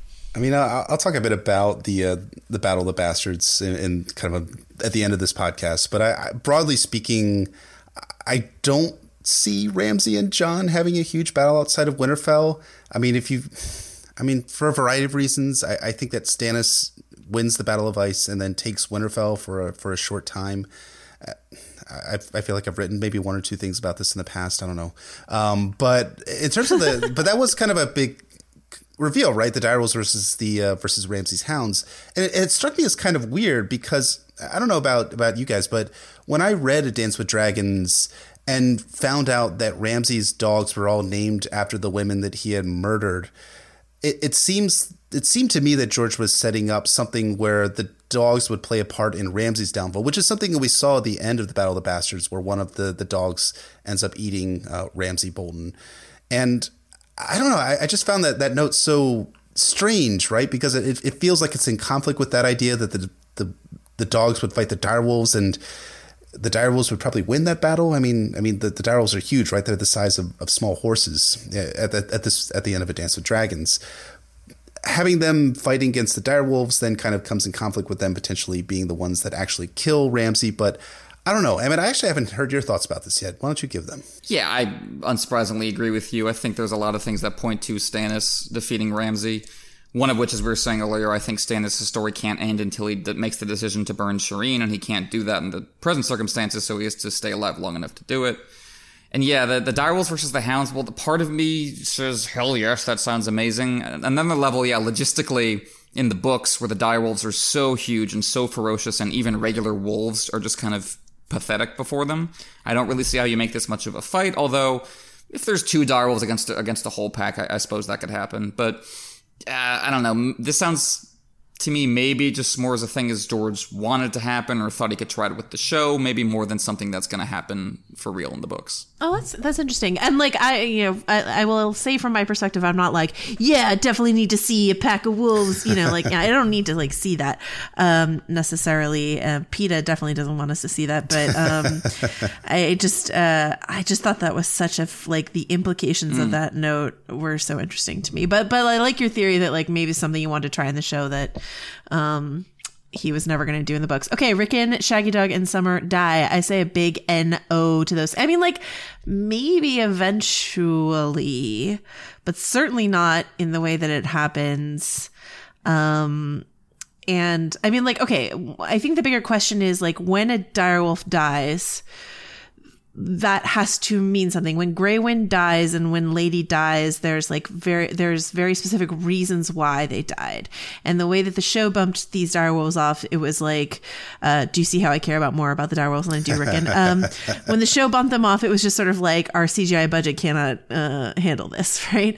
And so, if Summer dies when Bran fully becomes the three-eyed raven, like that makes sense because his Starkishness has died, right? And if Shaggy Dog dies at the same time as Rickon, like I can see that happening, much like what happened with Robb. But like the way that it happens in the show, where it's just sort of like bam, bam, bam, let's get rid of these, like this extra padding. Never in a million years. I think you make a great point that they were constrained by budgetary logistics issues that really just, of course, aren't present in the books. And I completely agree that when a direwolf dies in the book, so far it's presented with this real kind of symbolic weight and heft to it. Like, Lady dying from her name on down is the first kind of crack in Sansa's beautiful porcelain image of the world. And Grey Wind dying, of course, is the biggest symbol of the Stark cause going down with Robb in that moment at the Red Wedding. That's why you have the image of Grey Wind's head on Robb's body, both in the House of the Undying and literally at the Twins. So yeah, I think if Summer dies, it will be in the capacity of Bran transcending his current state to something closer to godhood and farther away from the sweet boy we met at the beginning of the story. And I mean, there is the last hero story that comes up in A Song of Ice and Fire about the lone hero who went off to defeat the others with all his companions, but he lost them all, even his dog. And Bran does echo his story. That story in some ways, so Summer could be playing the role of the dog, which I like to think about as much as anybody else, which is to say not. Rickon and Shaggy Dog, I think, are just such an open question and always have been. It's difficult for me to draw any conclusions based on what we saw on the show. Yeah, I agree with that. Totally agree. I mean, Rickon is... I mean, people have talked about Rickon being a Shaggy Dog story, right? And I feel like maybe originally Rickon was that way, but I mean, there's so many open possibilities that have come about since A Game of Thrones was published in 1996 and when George was imagining the story back in the early 90s. I don't feel like back in 96 George imagined Rickon going to Skagos and Davos going to save him in A Dance with Dragons and bring him back to Westeros. That feels like something that came up much later in the timeline of George's imagination. So I do wonder, there's so many open questions about Rickon. I mean, there's also it throws so many complications into the storyline too if Rickon is alive. Because one of the things we'll talk about here momentarily is that Jon, is crowned king in the North and becomes king in the North. Well, can he actually be king in the North if Rickon Stark is alive, if Bran Stark is alive? I mean, these are complications that I feel that the show kind of papered over because that's like a 3 or 4 episode arc right there of who is the actual king of the North, Rickon or Jon, or who's the queen of the North. This is Sansa, for that matter, which is something the show did kind of engage in a little bit at the end of season 6 and throughout season 7. But I don't know. That's one of the things I really have no idea about what Rickon and Shaggy Dog's fate is ultimately going to be. All right. Ramsay's killed by his dogs. This one I quite like. I think that this is going to happen. Yep. Is Sansa going to watch smirking? No, that's not going to happen. So Theon might, but yeah, Sansa won't be there too. Yeah. Daenerys arrives back in Marine to destroy the slave fleet. Yeah, but I'm like, if this happens, if that's how Daenerys finally gets away from Essos, I don't think it's going to be like a Dracarys sort of situation. I think, we already know there's so many more factions in play in Meereen in the book. So many other sellsword companies, et cetera, her Khalasar is not going to be like one little footnote in a battle sort of thing. And so, the Battle of Meereen, whatever it eventually looks like, is going to be so much different than how it plays out in the show. Yeah. I don't think that Dany comes back to Meereen to destroy the slave fleet. I think that the Battle of Fire gets resolved before Daenerys would ever come back to Meereen. I think she has to come back to Meereen at some point in the story. But she still is not going to be jumping on board a ship and then sailing off for Westeros immediately after Meereen, because as Em and I talked about in our Volantis episode on Patreon, Dany is bound for Volantis at some point in the story. I mean, it's been foreshadowed extraordinarily heavily that Volantis is going to be one of the waypoints in Dany's journey back to Westeros, both in terms of the thematics behind what Dany's character is like after being in the Dothraki Sea and being with the Dothraki and bonding with Drogon. Volantis has to be one of those points in the story where Dany will be faced with the decision whether to engage her draconic side or to engage her kind of motherly side, and whether to let the city kind of destroy itself or free the slaves, and all the kind of different themes that have kind of interplayed with Daenerys' storyline since The Storm of Swords and since season 3 of Game of Thrones. Really important question for you guys. How is George R. R. Martin going to do this in 2 books? Sorry. Ain't that the question, folks? Right? Ain't that the question? All right. Jon is crowned king in the north. You already brought up some like lineage questions if they preclude this actually happening. I would say if he were to crown king in the north, which I don't mind seeing happen, it would have to come after a major military coup, which you already said you also don't think is going to happen. So like, if Jon is crowned king, like I said yes here in the notes, but I gotta say in my heart I'm like, oh, would they ever let a bastard? Probably not. So anyway, what do you think? I think Robb's will is the key point here. He did have that document naming Jon Snow as his heir. It's kind of unclear what happened to it or who actually has it or where it is. But if it pops up, it might... I can see a scene where like there's these bunch of conflicting claims and then Jon's will kind of cuts through as a compromise choice to like settle the divided faction. So that could be... But otherwise, as you say... Exactly. So, which would be great if all the talk about paper shields in the series, if that piece of paper did turn out to have significant weight after all, I think that could be interesting with some politics behind it. Yeah, agreed. Arya kills the waif, abandons the faceless men, and departs Braavos as Arya Stark. I don't know about killing the waif. Maybe you guys have more evidence from those chapters to tell me that that's coming. Abandons the faceless men. I don't know that I see that.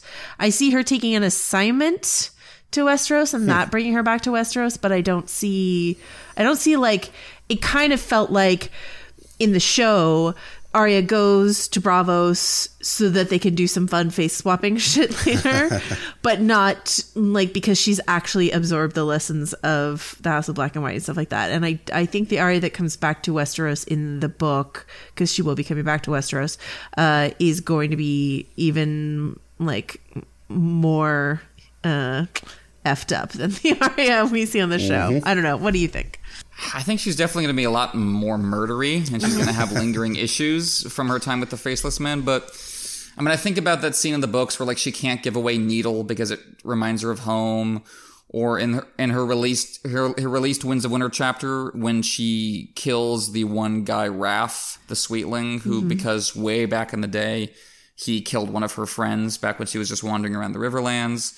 Like the Faceless Men aren't cool with that kind of killing outside the path, just doing it on your own for your own shit. She's already skirted the line once when she killed that asshole singer back in Feast for Crows and they took her eyes for that one. That's true. I don't know how they're going to react. Well, so my way of putting it, I agree that Arya in the books is not going to simply just walk away restored to Arya Stark, but I wonder if the Faceless Men, like they do in the show, might just decide at some point, you know what, she's too dangerous and too Starkish and we can't afford to keep her around anymore. We might have to just kill her off. I can see something like that happening. That's a really good point, because that bleeds into the next question is like, does Arya kill Walder Frey? And you're right. Like if she's going to like start ticking off names on her list in earnest, she can't do that under the like teachings of the Faceless Men. So she has to leave the order in order to, start making her way down her list.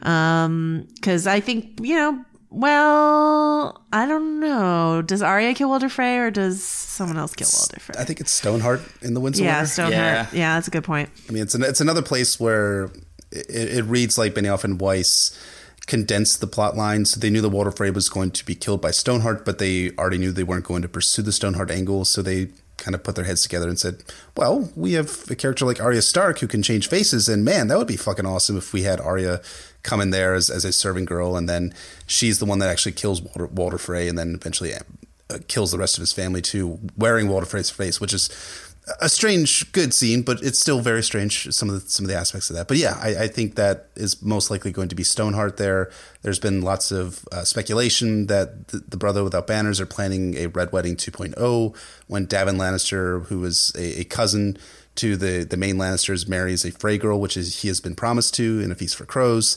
And they're going to have a wedding at River Run. I feel like that's going to be the spot where Stoneheart springs some sort of massive Red Wedding 2.0 and slaughters a bunch of Lannisters and Freys. But of course, we don't know if Walder Frey is going to be there for the wedding himself because he's, 92, 93 years old. He's pretty fucking old. So, I mean, maybe Arya comes back and kills Walder Frey, but it more feels like that would be Stoneheart's role, especially given how poignant that will be for Stoneheart to kill Walder Frey, since Walder Frey was so instrumental in the death of her son and her own death, for that matter, too.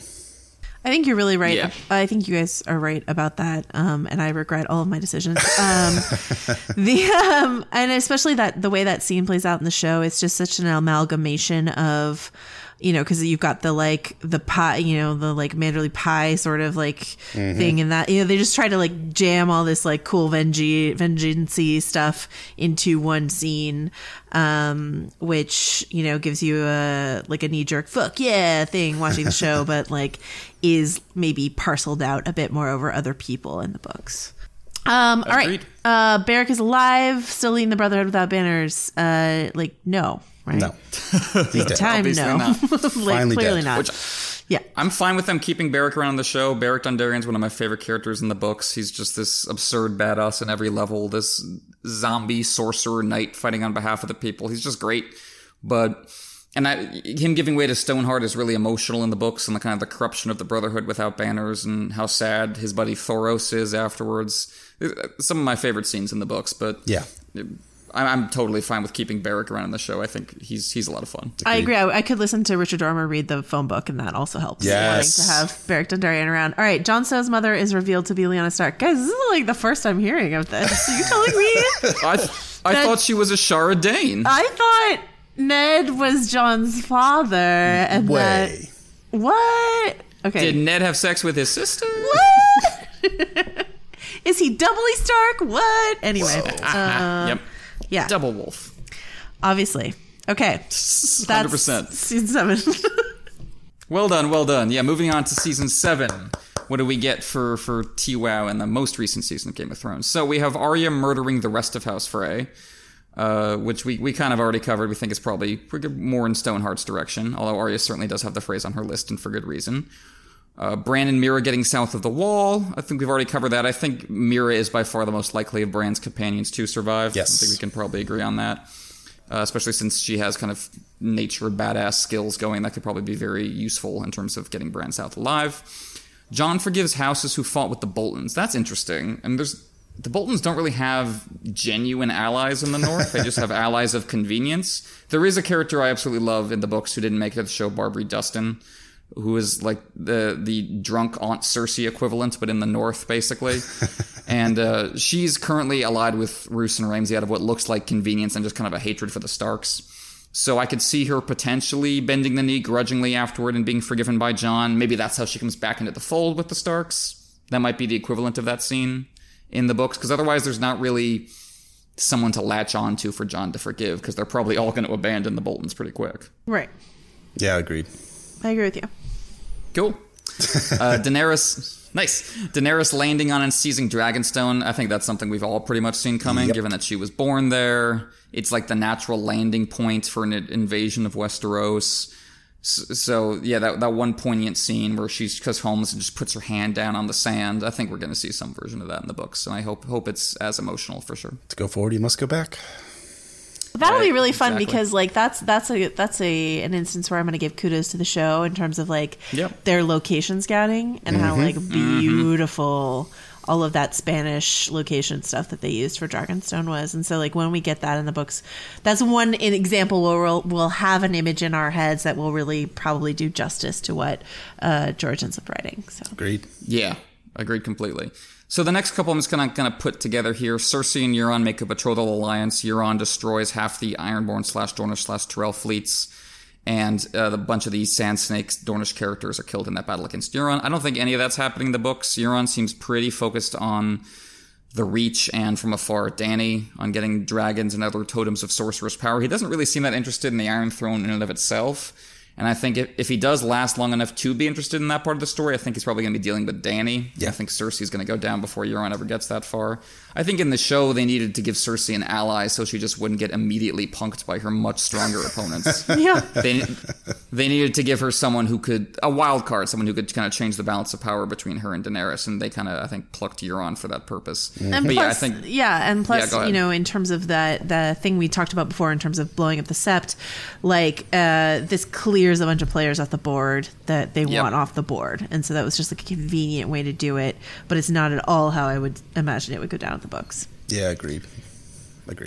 Yeah, exactly. I mean, Euron, you know, Cersei obviously has poor taste in people, just in general. She hires Qyburn and surrounds herself with idiots. But I gotta imagine even she would look at Euron, as he is in the books, and go, you know, even I have standards higher than this. Not that guy. I fucked the Kettle Blacks, but this guy is nuts.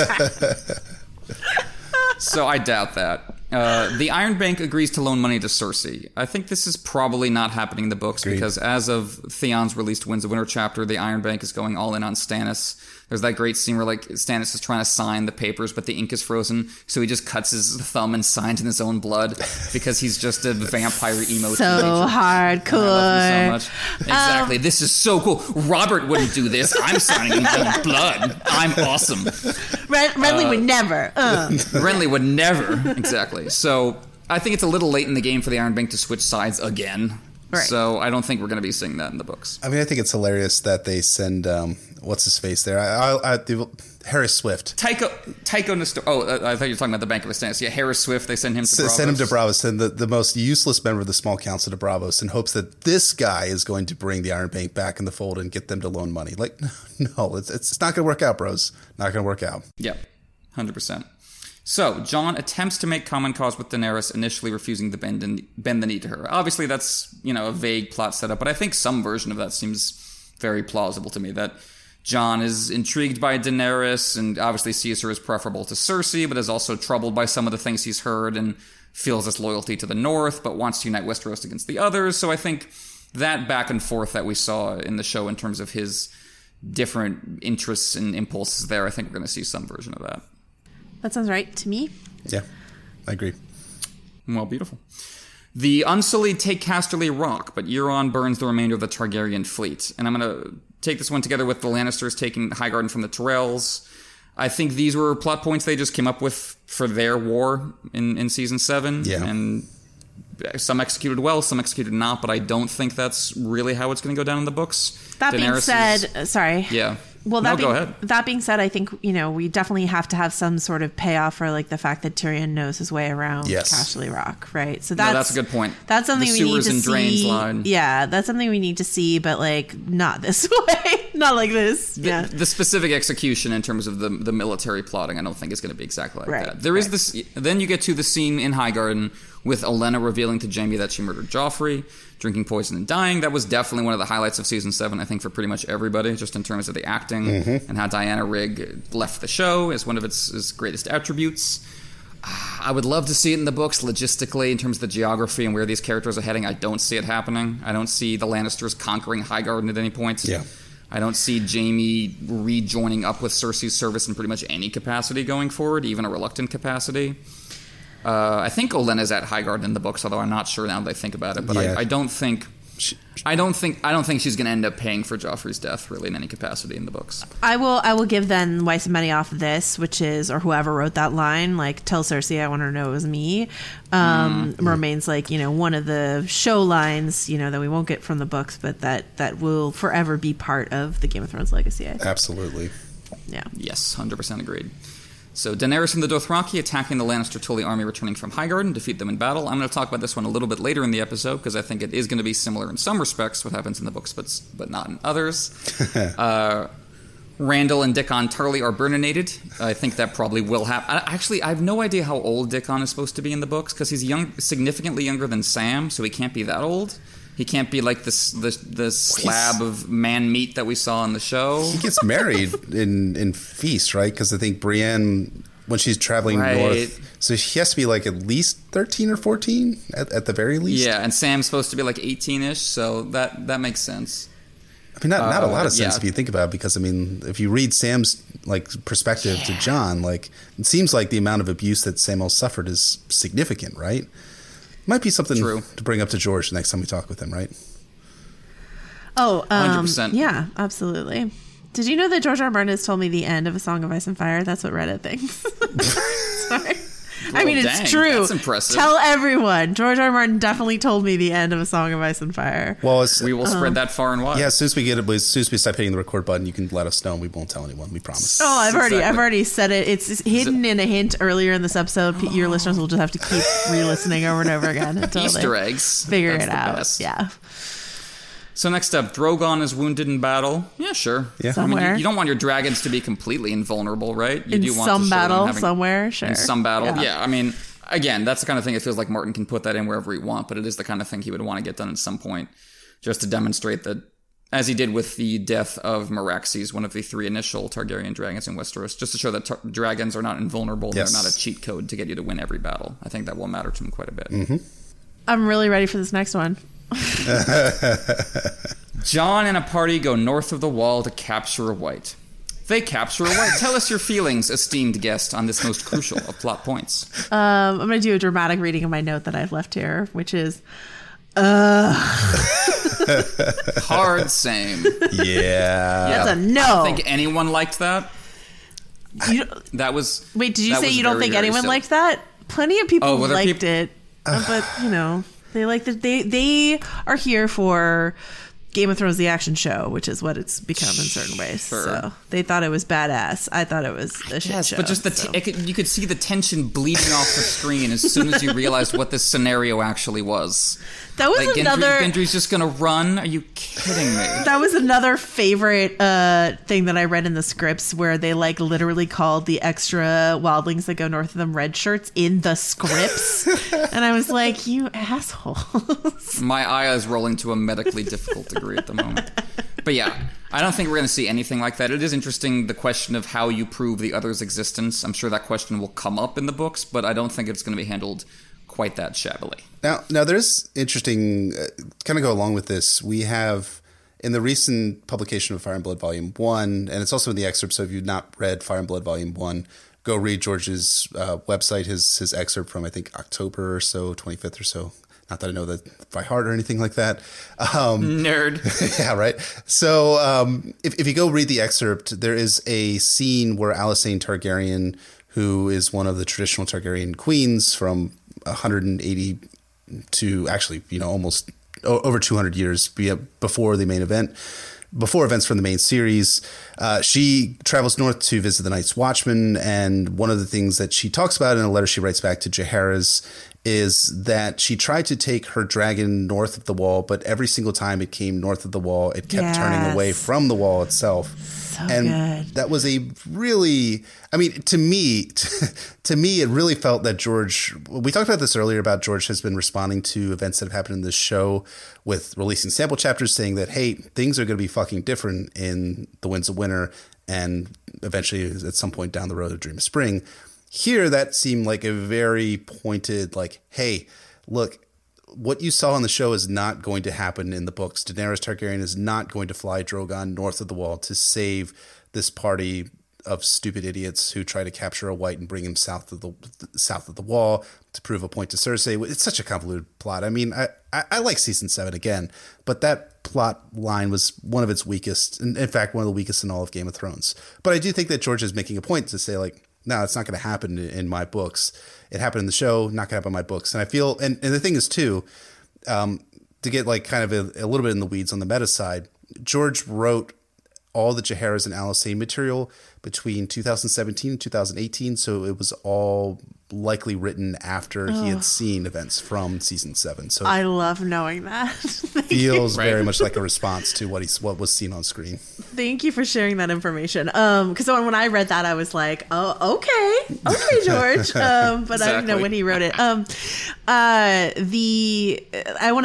This is maybe me skipping like many bullet points ahead on this list that we're going through, but like that to me leans into this other thing where like I feel like it's pretty clear in the books if the wall comes down, how the wall comes down. Yeah. And it's not an ice dragon. So not to say an ice dragon won't occur in the books, but like that's not, the Night King is not blow torching the wall down. That's not what's happening. So, I can just imagine him with like the welder's mask, getting the gloves on. Safety first, kids. A message from the Night King, a PSA from the White Walkers, your friends. But yeah, speaking of, that leads nicely into the next one, which is Viserion dying and being resurrected as a white dragon on the show. Now, that was, again, something that just visually was just spectacular and wonderful. But it does seem unlikely that Dany and her dragons are going to be going north of the wall while the wall is still standing, that the wall's magic prevents exactly that sort of thing. And there is another method of messing with or taking over the dragons presented in the book. Euron has his horned dragon binder that he claims to have stolen from Valyria, although we learned later from Martin that Euron in fact got it from the warlocks of Qarth who are pursuing Daenerys. So that horn, as Jeff alluded to earlier, is currently heading into Slaver's Bay along with Victarion, who's planning to seize Dany and dragons for himself. Who knows how straight Martin is going to play this, whether Dragonbinder is going to work, whether it's going to partially work, if it's going to work on one dragon. There is the Red Priest Makuro hanging out with Victarion, who seems interested in the horn and may have been messing with it. But all of which is to say, if there is a story beat of one of Dany's dragons going nuts or going evil or being taken away from her, I think that is as much a viable mechanism as the White Walkers for that. Yeah. That's so interesting. I don't believe in the horn. Really? But, yeah. Solid.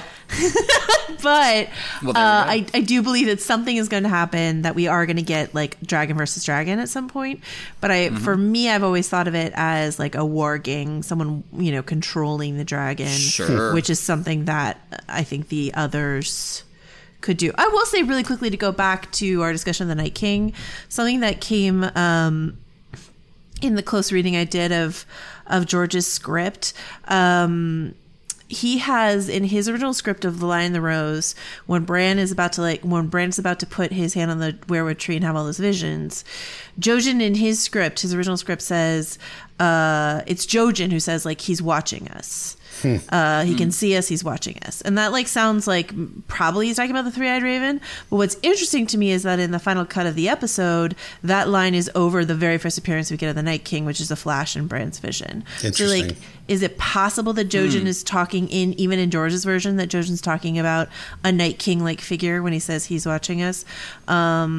And, so if a Night King figure exists, whether or not he's called that in George's book, if he exists, if a leader of the others exists, and he can watch and warg and do all this sort of thing, like, could mind control a dragon? And I could see that happening. That feels likely to me. So. Yeah, we got to go. That's a great point, Shout out to Manu and his saddle theory, which we talked about in Bran's 4th chapter. So a few episodes back on the regular. Gotta podcast. love a Manu theory. Got to. Absolutely. He's the best. Yeah, can't wait to have him on again. Speaking of people who die beyond the wall, there's also the death of Thoros of Myr in the show as part of the whole White Hunt plot, which is certainly sad. Thoros is also one of my favorite characters in the books. He's a really, really sad character who finds his religion and then loses it again. I suppose it's possible that a faction of the Brotherhood will in fact turn north at some point in the books. They're caught up in the kind of the R'hllor side of the story, so it makes sense they'd go for fire meeting ice, and maybe after the Lady Stoneheart plot that we were talking about earlier has resolved itself, the surviving members of the Brotherhood head in that direction and Thoros dies there. I don't know. I think it's also possible that, as with keeping Beric around, they just kind of needed some supporting characters for this part of the story, so it wasn't just Jon beyond the wall. Yeah. And they needed one of them to die, but they had plans for all the rest, so it's like Thoros is the least developed and most expendable of these characters, so he'll be our death. It might have just been that. Yeah, I mean, I definitely agree. They should have called him Thoros of Red Shirt. That episode. He is a red priest. God, red shirt, buddy. Yep, that's what you get. He wears the red robes too, so yeah. Another one who dies beyond the wall is our old missing nuncle, Benjen Stark, who is not Cold Hands, as we mentioned earlier. But yeah, he dies for good in that capacity in the show. And almost as much a guarantee as Benjen's coming back, I think, is Benjen dying shortly after he comes back. I think Martin's going to bring him back to drop some information about where he's been, about the others, maybe some stuff about Jon's backstory if he knows about Rhaegar and Lyanna. But when the White Walkers show up, I feel like a character like Benjen is pretty much doomed to a noble death. We've already seen Benjen back in the books because he's also Daario Naharis. I don't know if you guys knew this. Of course. Yes. That is a theory. I've been told by many esteemed luminaries. When I start dropping like terrible theories on you, that's how you know I've been talking too long. I mean, like, Benjen as Cold Hands doesn't die for good. I agree with what you said, I mean, in terms of, like, he's definitely coming back, and he's definitely not living much longer after he comes back. He might come back dying, you know. He'll get one, yeah, exactly. He'll get one scene. He'll drop a couple truth bombs and then out. Yeah, exactly. I wasn't super happy with him. I mean, I didn't really enjoy the scene a whole lot because it was like he just kind of was in, saved Jon, and then just, like, rode off, and you're like, wait, don't you have something to tell Jon? Like, something important about I have so many questions. Yeah. Next time I see you, we'll talk about this. Exactly. Yeah. I mean, Ned did the same thing to Jon, but I liked it at least a little bit more than the Bran scene. This is like one of my favorite things that the show did of all time, where Benjen brings Bran and Meera back to the wall. He's like, hey guys, I can't cross the wall because of magical reasons that will actually wind up mattering on the show, but like I can't do that. So you drag yourself down. I'm going to take the horse. Exactly. Bye. You tired girl and you crippled boy drag your own asses down to the wall, which is a significant distance away. Bye. Like that was, I'm sorry, so stupid. No, that's true. It's wonderfully petty on Benjen's part.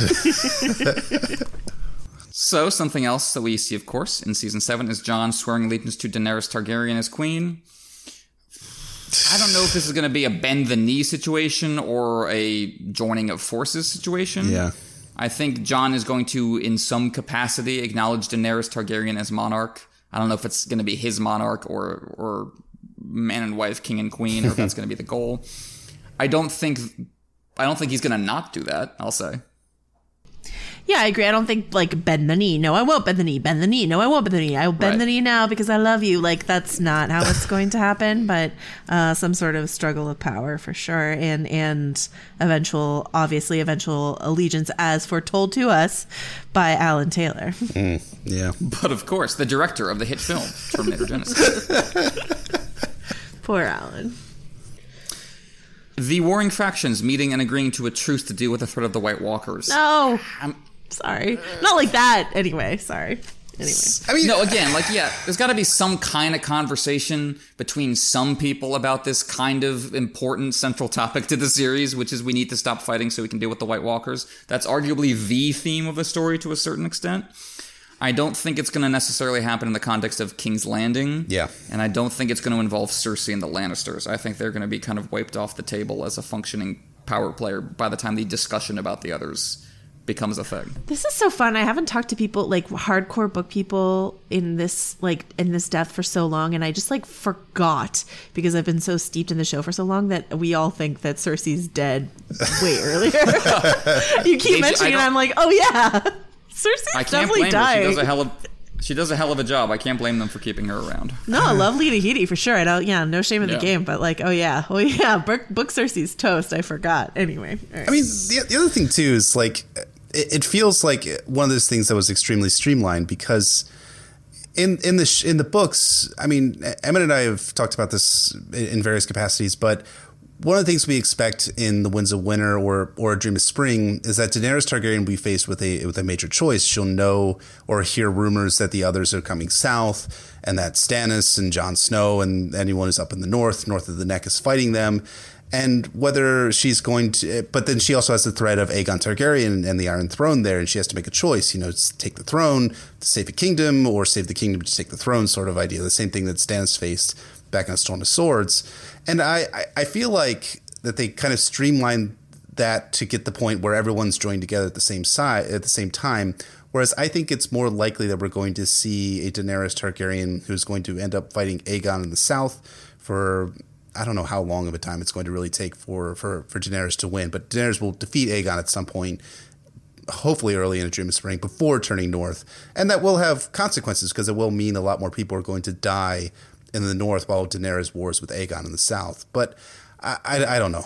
It feels like I said, it feels very streamlined from what we think is going to happen from the books. And I understand why the show did what they did. And I think the Dragon Pit scene was a really good scene. I mean, it's very tense. The actors all do a fantastic job. Daenerys flying in on Drogon is a really cool shot. I think it's not going to occur in the same sort of fashion that we saw on the show. It's not going to be like all your favorite characters together for the first time. Bum, bum, bum. Reunion episode.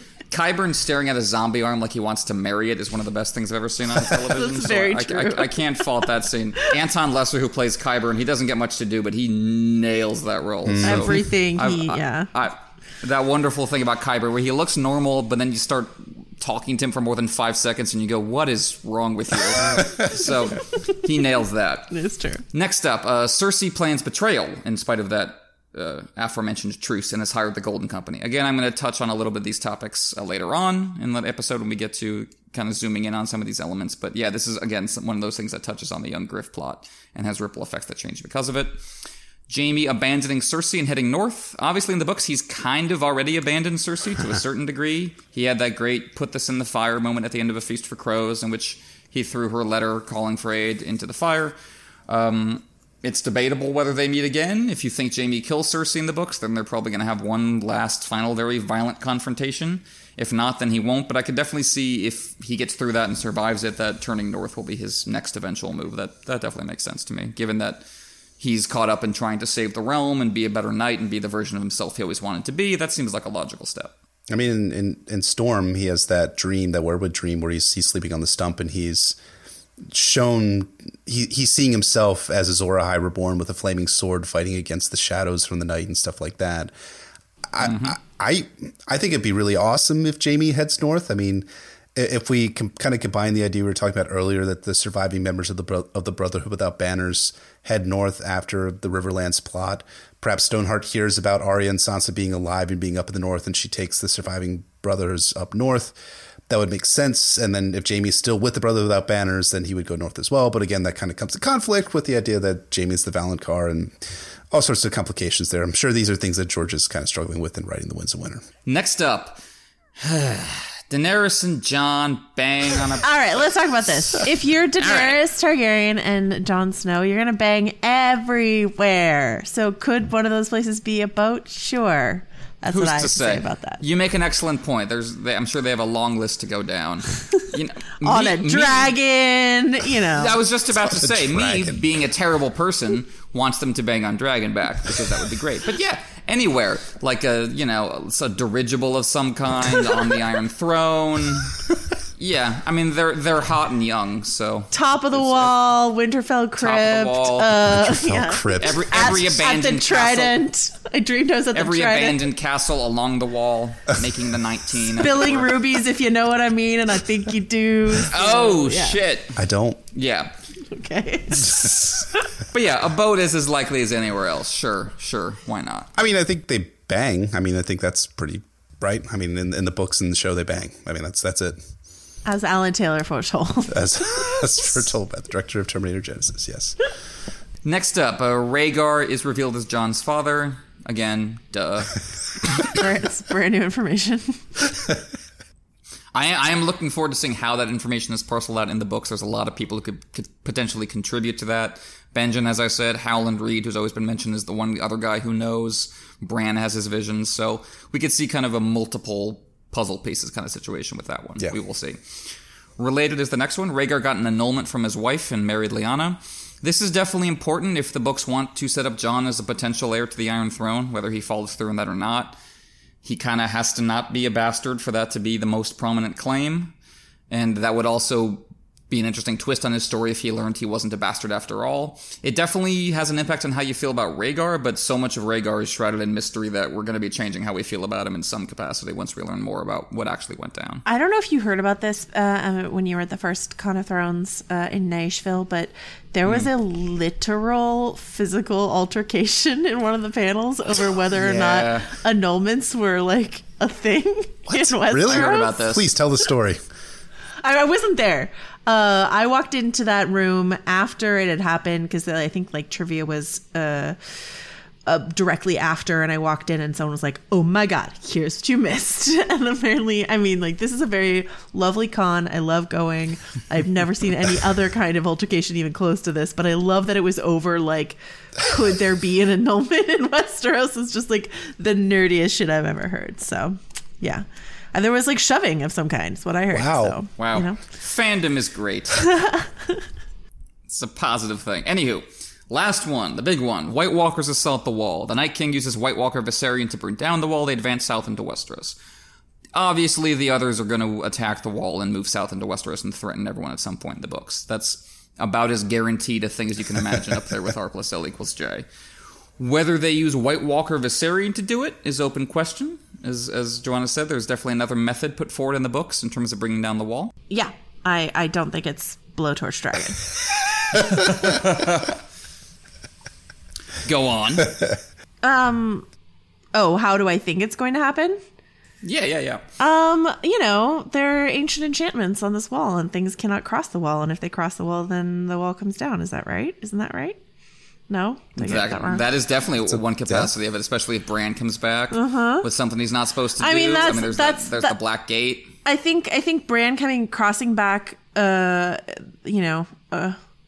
back down across the wall, something he's like not supposed to do. But he's doing it maybe for very Starkish reasons, and maybe that's a unifying thread that we could say for like Arya abandoning the Faceless Men for Starkish reasons, Jon abandoning the Night Watch for Starkish reasons, and Bran coming down, like all of them feeling the wolf pack pull, and like, maybe some disastrous effects of that before hopefully an ultimate victory or a bittersweet victory anyway. So. I like that a lot. I always thought that when the Night King touched Bran in season 6 and then broke the enchantment around the cave. That's what we all thought. It was like very much pointing to Bran coming south the wall, and you're like, oh shit, Bran's going to accidentally cause the fall of the wall and allow the White Walkers to get through.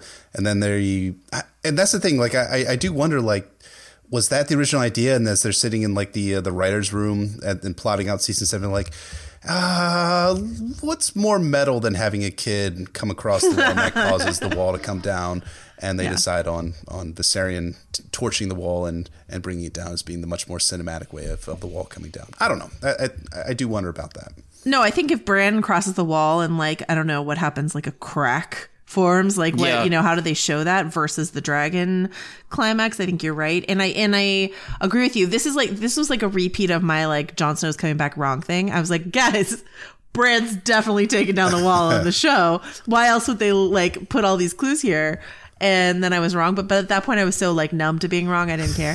But they laid that track. You're right, and then they decided to go in a different direction. And I think that had to have been the plan at some point. Absolutely, I think you're absolutely right. So that was obviously a wide breadth of major and minor plot points that happen across seasons 4 through 7 that may or may not pop up in the Winds of Winter. So let's zoom in a little bit on our favorite topics and talk about how the interaction is going to go between books and show on that subject. Yeah, it might seem like the show has spoiled a significant amount of what's going to happen in Winds or Dream of Spring. And, as we talked about, many of the points are in some sort of keeping with the direction the show is going. But it's really possible, in my opinion, that many of the events aren't going to happen in the books, or will have a completely different set of circumstances leading up to them. But, in like reciting all those reveals we saw in Game of Thrones that might unfold, it's really a lot. So I figure we would kind of close out here a little bit by picking our 3 favorite topics to talk about and discuss them in some depth, and then talk about the one event which 100% will absolutely occur, both in books and the show, and you're stupid and ugly if you think otherwise, which you guys should probably already know what we're going to talk about there. So for me, You'll be shocked to learn that the topic I chose was the Battle of Ice that we saw in season 5 and then in season 6 in the Battle of the Bastards. The Battle of Ice, as we know from the end of A Dance with Dragons, is the planned battle between Stannis Baratheon and his combined forces of Southern Knights, R'hllor believers, and his northern allies that he has up with him just 3 days outside of Winterfell. In the show, it's reimagined for Jon to take down the Boltons, and as for why that is, yeah, there's been quite a lot of theorizing that, Benioff and Weiss, they hate Stannis or some such. I mean, I don't know. I would agree to the extent that maybe they didn't understand Stannis from the novels, or maybe more generously that they reinterpreted Stannis to fit the character they needed for the show, or maybe they hate him. I don't know. I feel like there's a wide breadth of, armchair psychoanalysis of David Benioff and Dan Weiss the same way that Joanna does for George R. R. Martin. However, I think that a major change for the show was that the show writers decided to cut Stannis Baratheon's arc short. Why they did that is, kind of a source of considerable debate, as you've probably, if you're listening to this podcast, well by now that debate has been going on since 2015. But the major reason I think that it's going on is that when they met George in 2013, they realized the scope that Martin was planning for the remaining 2 novels in A Song of Ice and Fire, and they realized that they only had 4 or 5 seasons left to go, and they kind of decided that one of the things they were going to trim down was Stannis' arc. And I understand why, as much as I would have loved to see a legitimate Battle of Ice and Battle of Winterfell between Stannis and the Boltons. I understand why, and even as a Stannerman, so to speak. They didn't really have enough space for Stannis' plot and the main story, which is our heroes versus the White Walkers. But I also see where still having Stannis around makes for a really complicated story for Jon Snow's rise as King of the North, or Sansa Stark's rise as Queen of the North, however the books are going to take it, and all those complications that are going to flow out between 2 kings in the North in the books. So the solution they decided on was that Stannis would die in the Battle of Winterfell, and then they gave Stannis' arc, recruiting the Northern Houses, marching on Winterfell, a cavalry charge that saves the day. Of course, in the books, it's most likely going to be the Manderleys that save Stannis at the Battle of Ice. In the show, it's the Vale Knights who save Jon Snow in the Battle of the Bastards. And they made it into the form of the Battle of the Bastards. Maybe Joanna, we can have you back for that episode. I don't know. Em and I have talked about doing a full-out analysis and talk about that episode. It's one of those. It's crazy to me because one of the things that just kind of like grinds my gears is that people talk about the Battle of Bastards as being the greatest episode of Game of Thrones, and it's fucking not. Like it's really not. It's really. I mean, there are great moments, and there's great cinematography, great music, great acting, but all of the ways they got to the Battle of Bastards, all the plot mechanics and the stupid twists they have, Sansa not revealing information to Jon Snow when he really could have used that information, just it boggles my mind. And having Littlefinger and the Vale Knights show up at the very last minute, of course, I get it. George does it in the books, at the Battle of the Blackwater, Stannis showing up at the Battle of the Wall and the Storm of Swords, but really, really, really, really was not my favorite episode of Game of Thrones. One of my least favorite, actually. And I know that's probably a very controversial opinion because everyone thinks it's the best episode. It's fucking not. No, it's one I share. Like I the 2 times I've been most divided with the fandom is number 1, Sansa's Wedding Night. Which is not that like a lot of people liked it, but I think a lot of people like just thought my reaction to it was extreme. And then the other is my opinion of Battle of the Bastards, where I would place it very low on the list of battle episodes. Like Blackwater's above it, Hardhome's above it, like that sort of stuff. And so I have a lot of respect for Miguel Sapochnik, who I think is an excellent director, and I think his craft is really, really elegant. But like even like the Field of Fire battle that we got, this season, I appreciated so much more because of like, it was weird, lazy writing. It was character assassination of Sansa and of like other characters, and like just bumping off Rickon and all of it. It was just like really very frustrating to me. So yeah, I'm happy to come and alienate anyone who loves the Battle of Bastards by ranting about it if you want to in future. We would absolutely love that. No, I agree completely. I think Stannis is useful as a blunt object to take down the Boltons in the books. I think if you want to strip him down to his plot function, that's what he's there to do. More thematically, I think this relates to why characters like Quentyn and young Griff were never really going to fit in the show, is that Martin is very interested in characters who think they're the protagonist or think they're the heroes or being set up as the central focus and then them finding out that they're not. I think that's something that just interests him in terms of drama and also interests him in terms of using that as a vessel for critique about fantasy genre and the kind of the values that go with it. That kind of thing works really well in long, dense, ruminative novels, but this whole character storyline is just a tease and kind of is a reflection that he's not that important. That doesn't necessarily translate well to a 10 episode per season show. So a character like Stannis, I think you can remove earlier in the show, and I think a character like Quentyn and Young Griff you can cut out entirely. I think they add a lot of really interesting dimensions that make the main character stories more interesting. I think Jon and Dany benefit from these kind of other storylines orbiting around them in the books, but if you're going to streamline the show, and you absolutely have to once you get past season 3 or so, much as I would love to see more Stannis material, as a big fan of his character in the books, I do understand this decision. I don't think they executed it superbly well, either with Stannis' downfall or the Battle of the Bastards, as you were saying, but in terms of the far-off decisions they were making in the writers' room before they executed any of that, I understand that decision completely. Yeah, and the last thing I'll say in terms of, to go back to me saying I really love reading embittered interviews from actors after they left Game of Thrones. Stephen Delane, did not, he gave this interview to, I think it was the Radio Times, where he said, like, when they asked him why he did Game of Thrones, he was like, money. And then they were like, what's the main thing you got out of it? And he was like, money. So, like, Stephen Delane did not want to be there. So I don't know if that's at all like a, meta factor of like, okay, well, if you've got an actor on the show who like doesn't really want to be there, like, and you can cut his character out, like, maybe you do. Maybe Stephen Delane's like, hey guys, thank you for this opportunity. I really appreciate it. I don't fucking want to be here anymore. Can you take me off the show? I don't know, And they wouldn't do that for every, they wouldn't do it for like a Kit Harington, but like, no. They're like, well, we could take Stannis out now, so maybe, I agree that Delane didn't want to be there. I mean, he said that basically they didn't really tell him much about his character.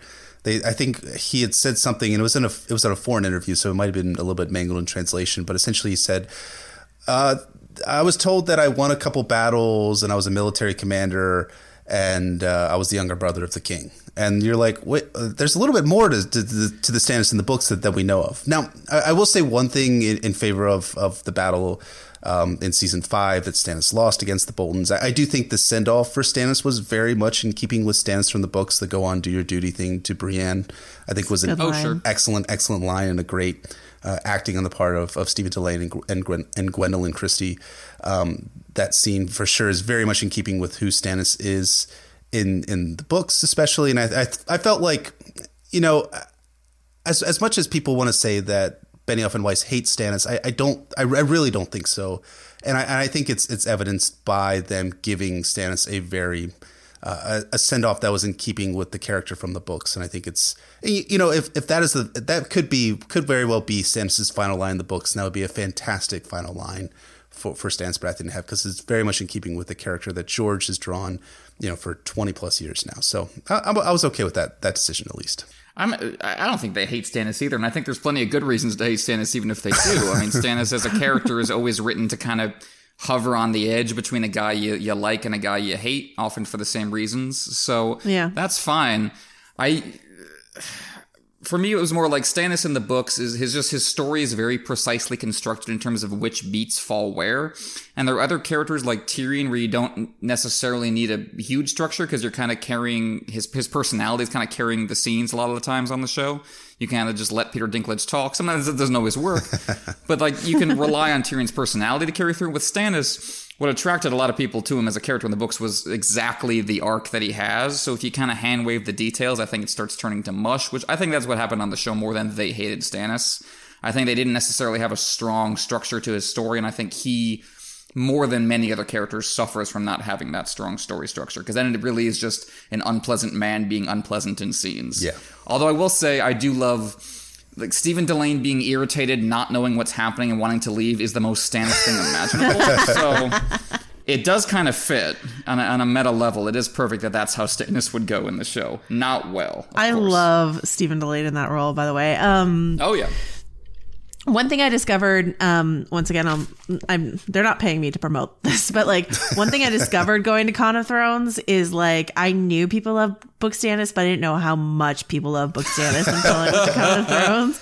And like I remember your expression on that count, actually, I think from one of the great debates when we kept bringing up Stannis. We do these great debates, and like Book Stannis kept winning and like Book Stannis is guaranteed to like win these great debates like more often than not. And it's just sort of like, really? I mean, that was the thing I was surprised by the first year and then came to expect the second year. So, we there are an embarrassing amount of us. That's true.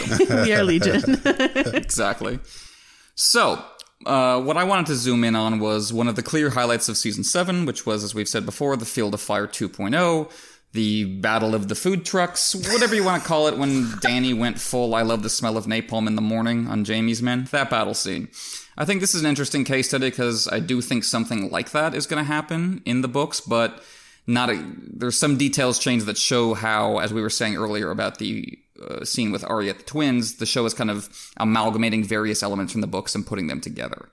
I think we are going to see Dany and the Dothraki going up against a faction waiting for them when they arrive in Westeros, but that there's going to be considerably more military might on that anti-Dany side, and that anti-Dany side won't be the Lannisters, but rather supporters of her ostensible nephew, King Aegon Targaryen, sixth of his name, more known colloquially as Young Griff.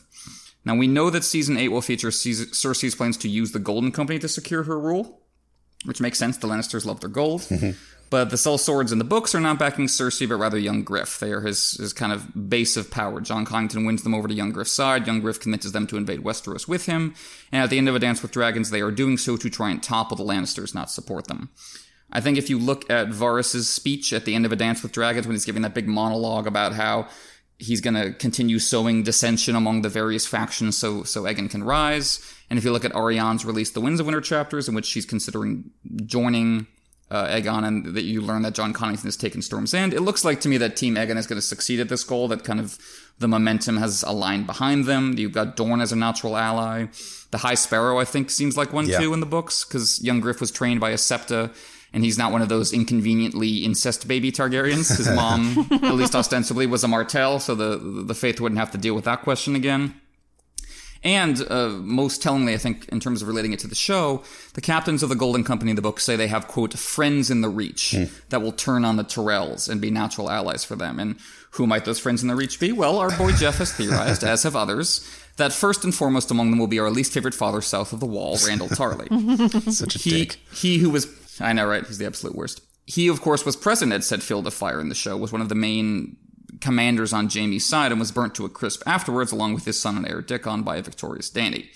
So in the Winds of Winter, I think you could have Randall Tarly backing Young Griff, along with Dorne and the Sparrows, that faction taking King's Landing, taking the throne. You have that vision in the House of the Undying of the crowds cheering for the Mummer's dragon, who is almost certainly Young Griff. But as... again, Jeff and many people have talked about, given the darker turn Daenerys took at the end of A Dance with Dragons, as well as Season 6 and 7, I think she's going to consider Young Griff not to be an ally, but a usurper, probably not even her real nephew, and come for him with fire and blood. So all of which is to say, when Dany and the Dothraki ride into battle in the books, they will be, I think, going up against Randall Tarly in some capacity, as they were in the show.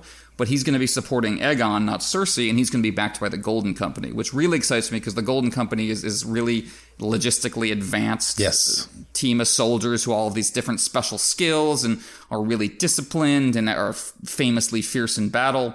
So watching them go up against the Dothraki, who have this completely different, like, shock and awe tactics for battle. Like, I'm not a big military guy the way Jeff is. I don't know battle logistics all that well, but that's something I think could be even more metal than it is in the show. Yeah. When I read this, that you know, your notes that you wrote for yourself earlier, and you know, I'm assuming you've talked about this elsewhere. I just haven't seen it. Like, I am so mad now that I didn't get to see this battle. I actually, I mean, I do like the Field of Fire, and thank you for not calling it by the stupid name that the show calls it. But like, I do like how that played out in Season 7, except for the very end of it. Sure. And except for the part where they like tried to make us believe someone major was going to die, and then when they had no intention to kill anyone major. But like, that was lame. But the once again, to talk about like the craft of something, like you mentioned watching fighters with different techniques clash against each other, like watching those like Dothraki blood riders like bear down on the Lannister troops, like that was just an amazing thing to watch, and to extrapolate that even further to what you're describing sounds so exciting, and what you describe brings so many threads together in such an interesting way. I'm just like, I'll be disappointed if George doesn't do your version of Field of Fire. Well, thank you. That's high praise. Specifically, the Golden Company has battle elephants, and watching those go up against the Dothraki and the dragons would just be, because that's where, I mean, obviously Martin always talks about his love for Tolkien, but that's where he's going to go full Pelennor Fields. Yes. Oh, sure. And then Legolas is going to go surfing down a trunk, and it's just going to be exactly. Great. Oh, I love it. It's going to be perfect. All right. Is it my turn? Yes? Yes, indeed. All right.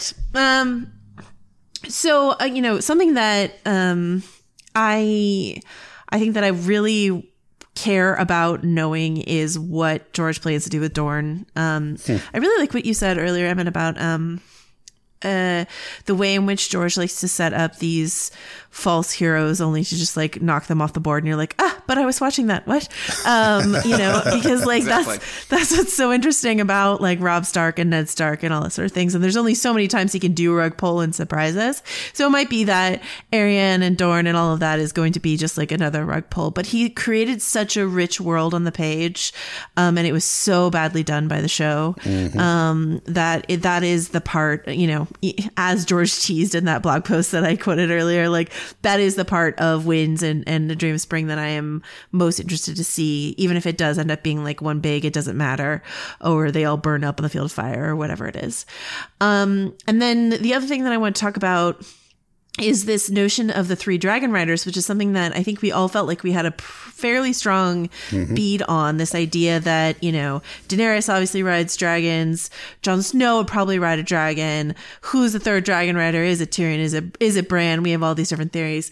Do our thoughts about that change now that the show has given us an undead dragon? Are we going to see an undead dragon in the book? We already talked about that a little bit, but I think what feels true, and maybe this is the 3rd question mark oh shit moment, but I don't think it is. I think I'm going to talk about that a little bit later on, but like a redux of the Dance with Dragons feels like inevitable. It feels like we're going to see dragon on dragon action, whether that is, as you mentioned, like a dragon driven insane by a horn or controlled by a horn or warged into or whatever it is. I am like again interested, because I have to confess that until Viserion went down on the show, I did not think about dragon versus dragon because I didn't believe in the horn. So, maybe that's my fault. But this just opens up a whole bunch of different possibilities. And I was so certain that Tyrion would be a dragon rider, and I feel so certain he's not now.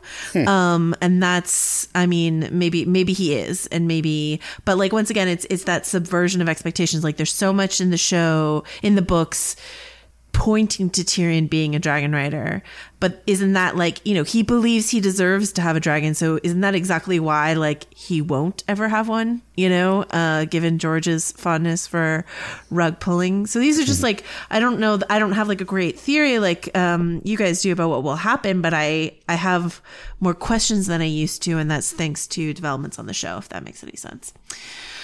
And then the very last thing that's near and dear to my heart I want to talk about is Jaime and Brienne. As we've talked about throughout this episode, the Cersei versus Jaime thing is not probably what's going to be the biggest part of his story in the books. It might be like a final thread that he has to cut. But, what's frustrating to me, and I don't know if it's a spoiler to say something that an actor told me, because it's not a spoiler. He just sort of, when I talked to Nicola Coster-Waldau, he implied that even though Jaime has gone north at the end of season 7, he might not be done with Cersei. And I was just like, why? No. Like, like question. This happened so much earlier in the books that Jaime is done with Cersei. And so like really the show seems to think that Jaime and Cersei is the most interesting thing that you can do with those Lannister characters. And I think if they really, really looked at what they've done so far Jaime at his most interesting is Jaime and Brienne. Like, that's Jaime at his most interesting.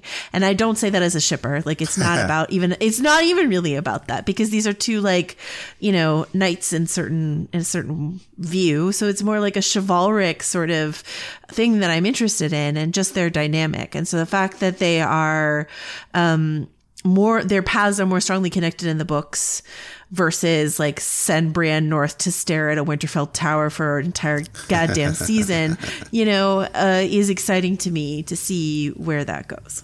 I think that's a fascinating point you bring up, is that they might have misdirected their focus, because like I said earlier, some of the strongest moments from season 6 are those moments where Jaime is in the Riverlands, and that Jaime and Brienne's scene in the tent from, I think it's episode 6, maybe 7 from season 6, and then progressing onwards to when Brienne leaves Riverrun and you have Jaime looking at her and Podrick Payne as they sail off and raising his hand, was a very touching, meaningful moment that seemed very much pointed towards Jaime and Brienne being a much more stronger endpoint for both of their arcs. And I'll admit it, I'm a Bramey shipper, if you want to call it that. I enjoy their storyline. I think there's hints both in books and the show that they'll end up being together at some point, or at least they'll bang at some point.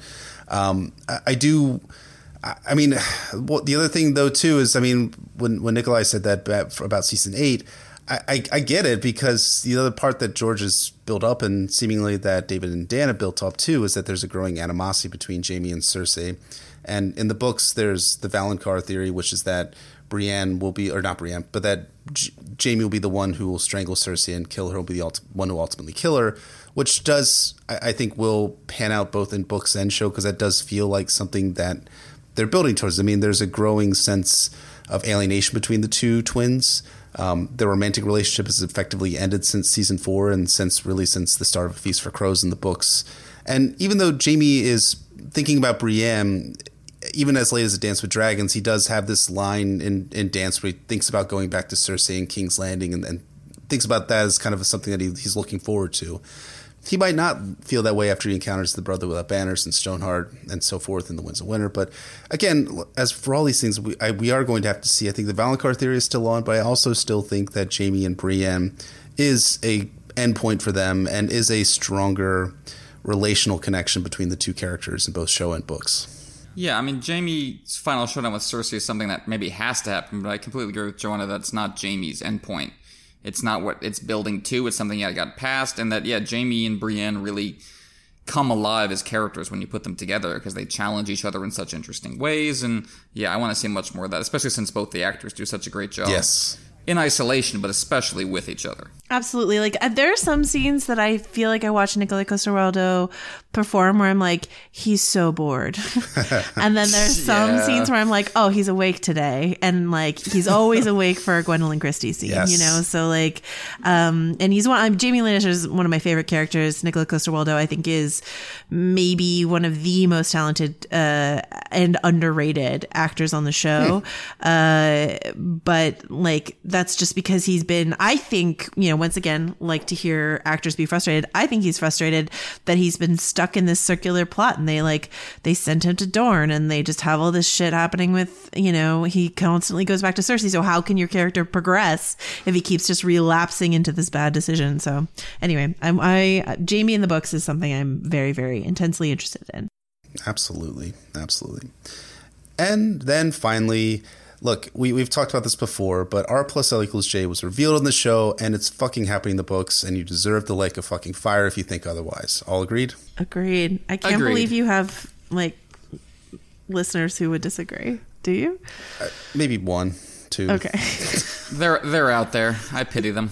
Okay. But, I mean, like, it's clear from the show that this is something that Martin intended, and if you listen to the audio commentary for Season 6, Episode 10, I believe it was Benioff who said that this was the thing that got them the role of being the showrunners for Game of Thrones, was they're telling George that they knew who Jon Snow's parents were, that they were Rhaegar and Lyanna. So Keep your bad theories to yourself. They said that before. They said that before that reveal. Like they've been saying it for a long, or I thought they'd been saying it for a long time. And definitely, there's that one video where I believe it's Benioff is wearing a polo that says that has R plus L equals J stitched on it, right?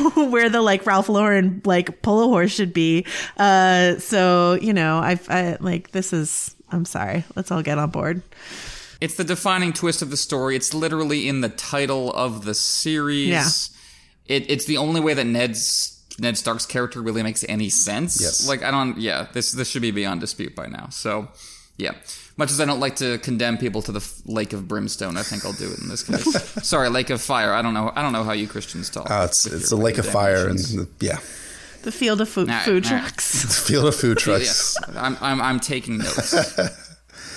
All right, so finally, we do know that there is one final holy shit moment that George R. Martin revealed to David Benioff and Dan Weiss in 2013 in that meeting in that Santa Fe hotel.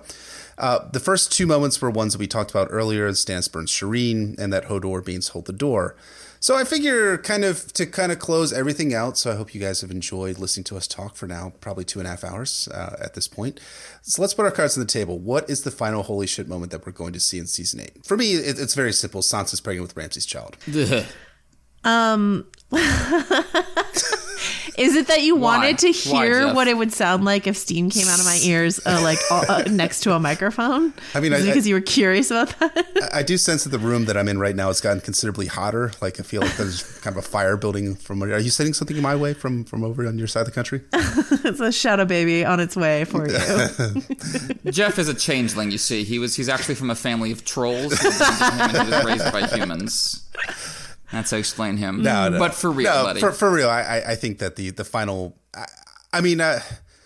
I'll put two out here. I think that one is more probable to happen in the show, and that's the one I think is not probable to happen in the show, but has been theorized that's going to happen in the books. Is that Arya Stark will die and then will live on forever in Nymeria? I think that's something that is possible. I mean, Emmett and I talked about that back in like episode 6 or 7 of the regular cast about whether that's a possibility. But I think the one that's more likely and more probable is that Daenerys Targaryen and Drogon will die, probably in some sort of sacrificial way to save humanity or save the people that she cares about, whether that's Jon Snow, Bran, some of the other characters in her storyline. I think that's something that's going to be playing out, and that's going to be the final holy shit moment. So that's my card on the table. I'm going to go with Stannis comes back from the dead and saves the dead. Not to copy Jeff too much, but I gotta agree. I think Dany and Drogon going down is the most likely one, both in books and show, because it seems to make intuitive sense, I think, to a lot of people that the dragons are gonna go down along with or at the same time as the others, that the principal magical forces of ice and fire are gonna be wiped out in some sort of equilibrium at the end, and in the books maybe this will correspond to a change in the season, so they are the normal lengths once more. And Daenerys herself has been so associated with the dragons and is constantly talking about how the dragons are part of her and kind of represent her and are her children and her soul and her legacy, that I imagine she will share their fate, or at least Drogon's fate. So I would probably have to agree with you, sir. Yeah. On the one hand, like I don't think we're headed for a Jon and Dany live happily ever after and raise their baby, to sit on the Iron Throne or whatever. Excuse me. Coughing on my own self-righteousness that's about to ensue. But on the other hand, I don't like this idea of like a Nissa sort of like repeat of like Daenerys has to die so that Jon Snow can be triumphant. You know what I mean? Which sure. like, yeah. You guys aren't necessarily drawing that line, but there's just such like a bad taste in my mouth of the thought of that. If they both die, I'm super down with that.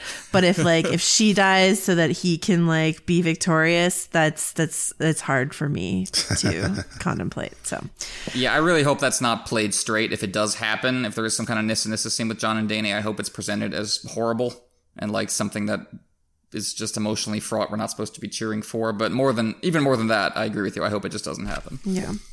All right. So I will say mine, which like I'm trying to like think if this is really an oh shit moment. It'd be an oh shit moment for a show. Who qualified it that way? Weiss and Benioff, right? Not George? Yeah, it was Benioff and Weiss who qualified as an oh shit. Okay, because their definition would be different from like people super familiar with the books of like what an oh shit, twist would be.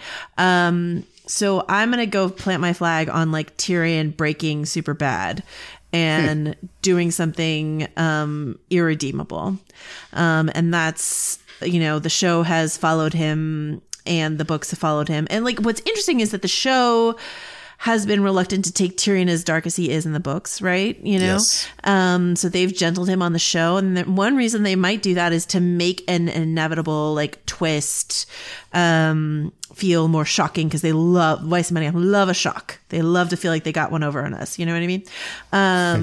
But I feel like, a major betrayal of some kind is coming. Would it be an oh shit, like, oh crazy, I never saw that coming in the book with all the like darkness we've been seeing from Tyrion? Maybe not, but in terms of the show, I think it could be. So that's where I would put my flag.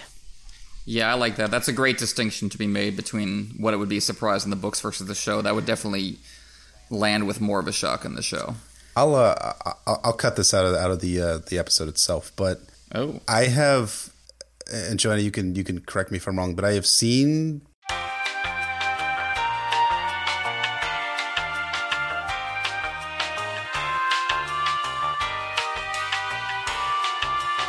I think that's definitely an interesting idea about Tyrion betraying the heroes of the show. I think I am curious. Again, like you said in the books, Tyrion is very dark in A Dance with Dragons, and he's continues to go down dark paths, even as we see in some of the released sample chapters for The Winds of Winter, where he's fantasizing about killing Penny and, thinking about, trying to like shout some sense into her, but at the same time thinking that she's resembling Shay, who he murdered, and thinks about, oh, if only I had a chain, I could like strangle her and stuff like that. You're like, whoa, like this is like super fucking dark Tyrion. Not that Tyrion was necessarily on the side of good and righteousness before that moment from The Winds of Winter, but definitely a sense that Tyrion's darkness is not necessarily ended even into The Winds of Winter, and even as he's experienced some changes in his demeanor and his outlook, mostly in his interactions with Penny in the books. Agreed.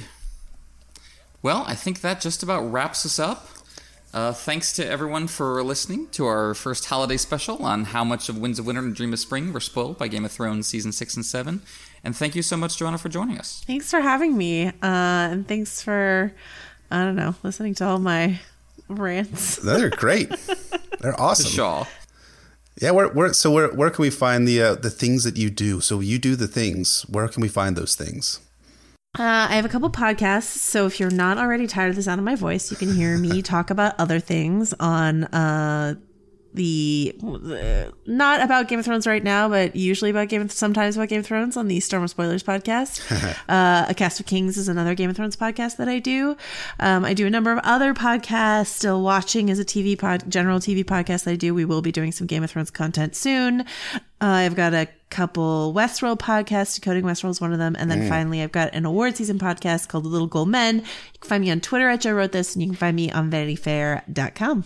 Yeah, I have to say that I enjoyed Decoding Westeros more than Decoding Westworld more than actual Westworld season 2. So that was a lot of fun to listen to you guys. Same. Thanks, guys. So, as always, you are welcome to rate and review us on iTunes, Google Play, Podbean, any place you find your podcast. We really appreciate you guys' reviews. We do read all of your reviews. They're excellent, except for the ones that give us 1 stars and call us soy boys, but they're kind of funny all the same. Rude, accurate, but rude. In terms of social media, as always, you can follow us at Notacast, ASOIAF, or shoot us an email at notacastasoiaf@gmail.com. As we said earlier, check out our Patreon if you haven't already at patreon.com/notacastasoiaf. You can find me on Twitter at PoorQuentin or my blog at poorquentin.tumblr.com. And you can find me at Brendan Beefish on Twitter, Brendan Beefish on Reddit, and my website is warsandpoliticsviceandfire.wordpress.com. So, as always, join us in our regular cast as we head down the home stretch of A Game of Thrones and on into A Clash of Kings, which is going to be great. We finally get Stannis, we're going to be totally fucking insufferable at that point. Yes. And then, as Evan mentioned, we do have a Patreon where you can listen to our monthly Patreon cast, where you can always find us talking about our bullshit. And one of the things we wanted to mention here, for those of you who are patrons of ours, we did decide to make Fire and Blood a part 2 and part 3 as opposed to simply a part 2. So part 2 is going to cover the Dance of the Dragons, or the Dying of the Dragons as it's listed in the Fire and Blood, and part 3 will cover the Regency period of Aegon III. So we're really looking forward to talking about those and bringing those to you guys' way here in a few weeks or a few days now that you're listening to this on the 21st of December. So we appreciate it. So thank you very much. Yeah, we're pulling Peter Jackson's The Hobbit on that one in terms of trying to make it 2, but we just have too much material, so it's going to be 3. So we hope you're still interested in our stories about the wonderful, terrible Targaryens. I'm going to be honest and say I have not even finished Fire and Blood. It's such a dense volume. I'm just kind of picking my way through it when I have time, but really had fun recording part 1, so hopefully you guys like part 2 and part 3. And as Jeff says, we're coming down the home stretch of a Game of Thrones, so you can look forward to us finally getting to Ned's downfall, the zombie attack at the wall, everything going crazy in Daenerys' storyline, all that good stuff. Yes, indeed. So, thanks for listening, and we will see you guys next week or next time on Patreon.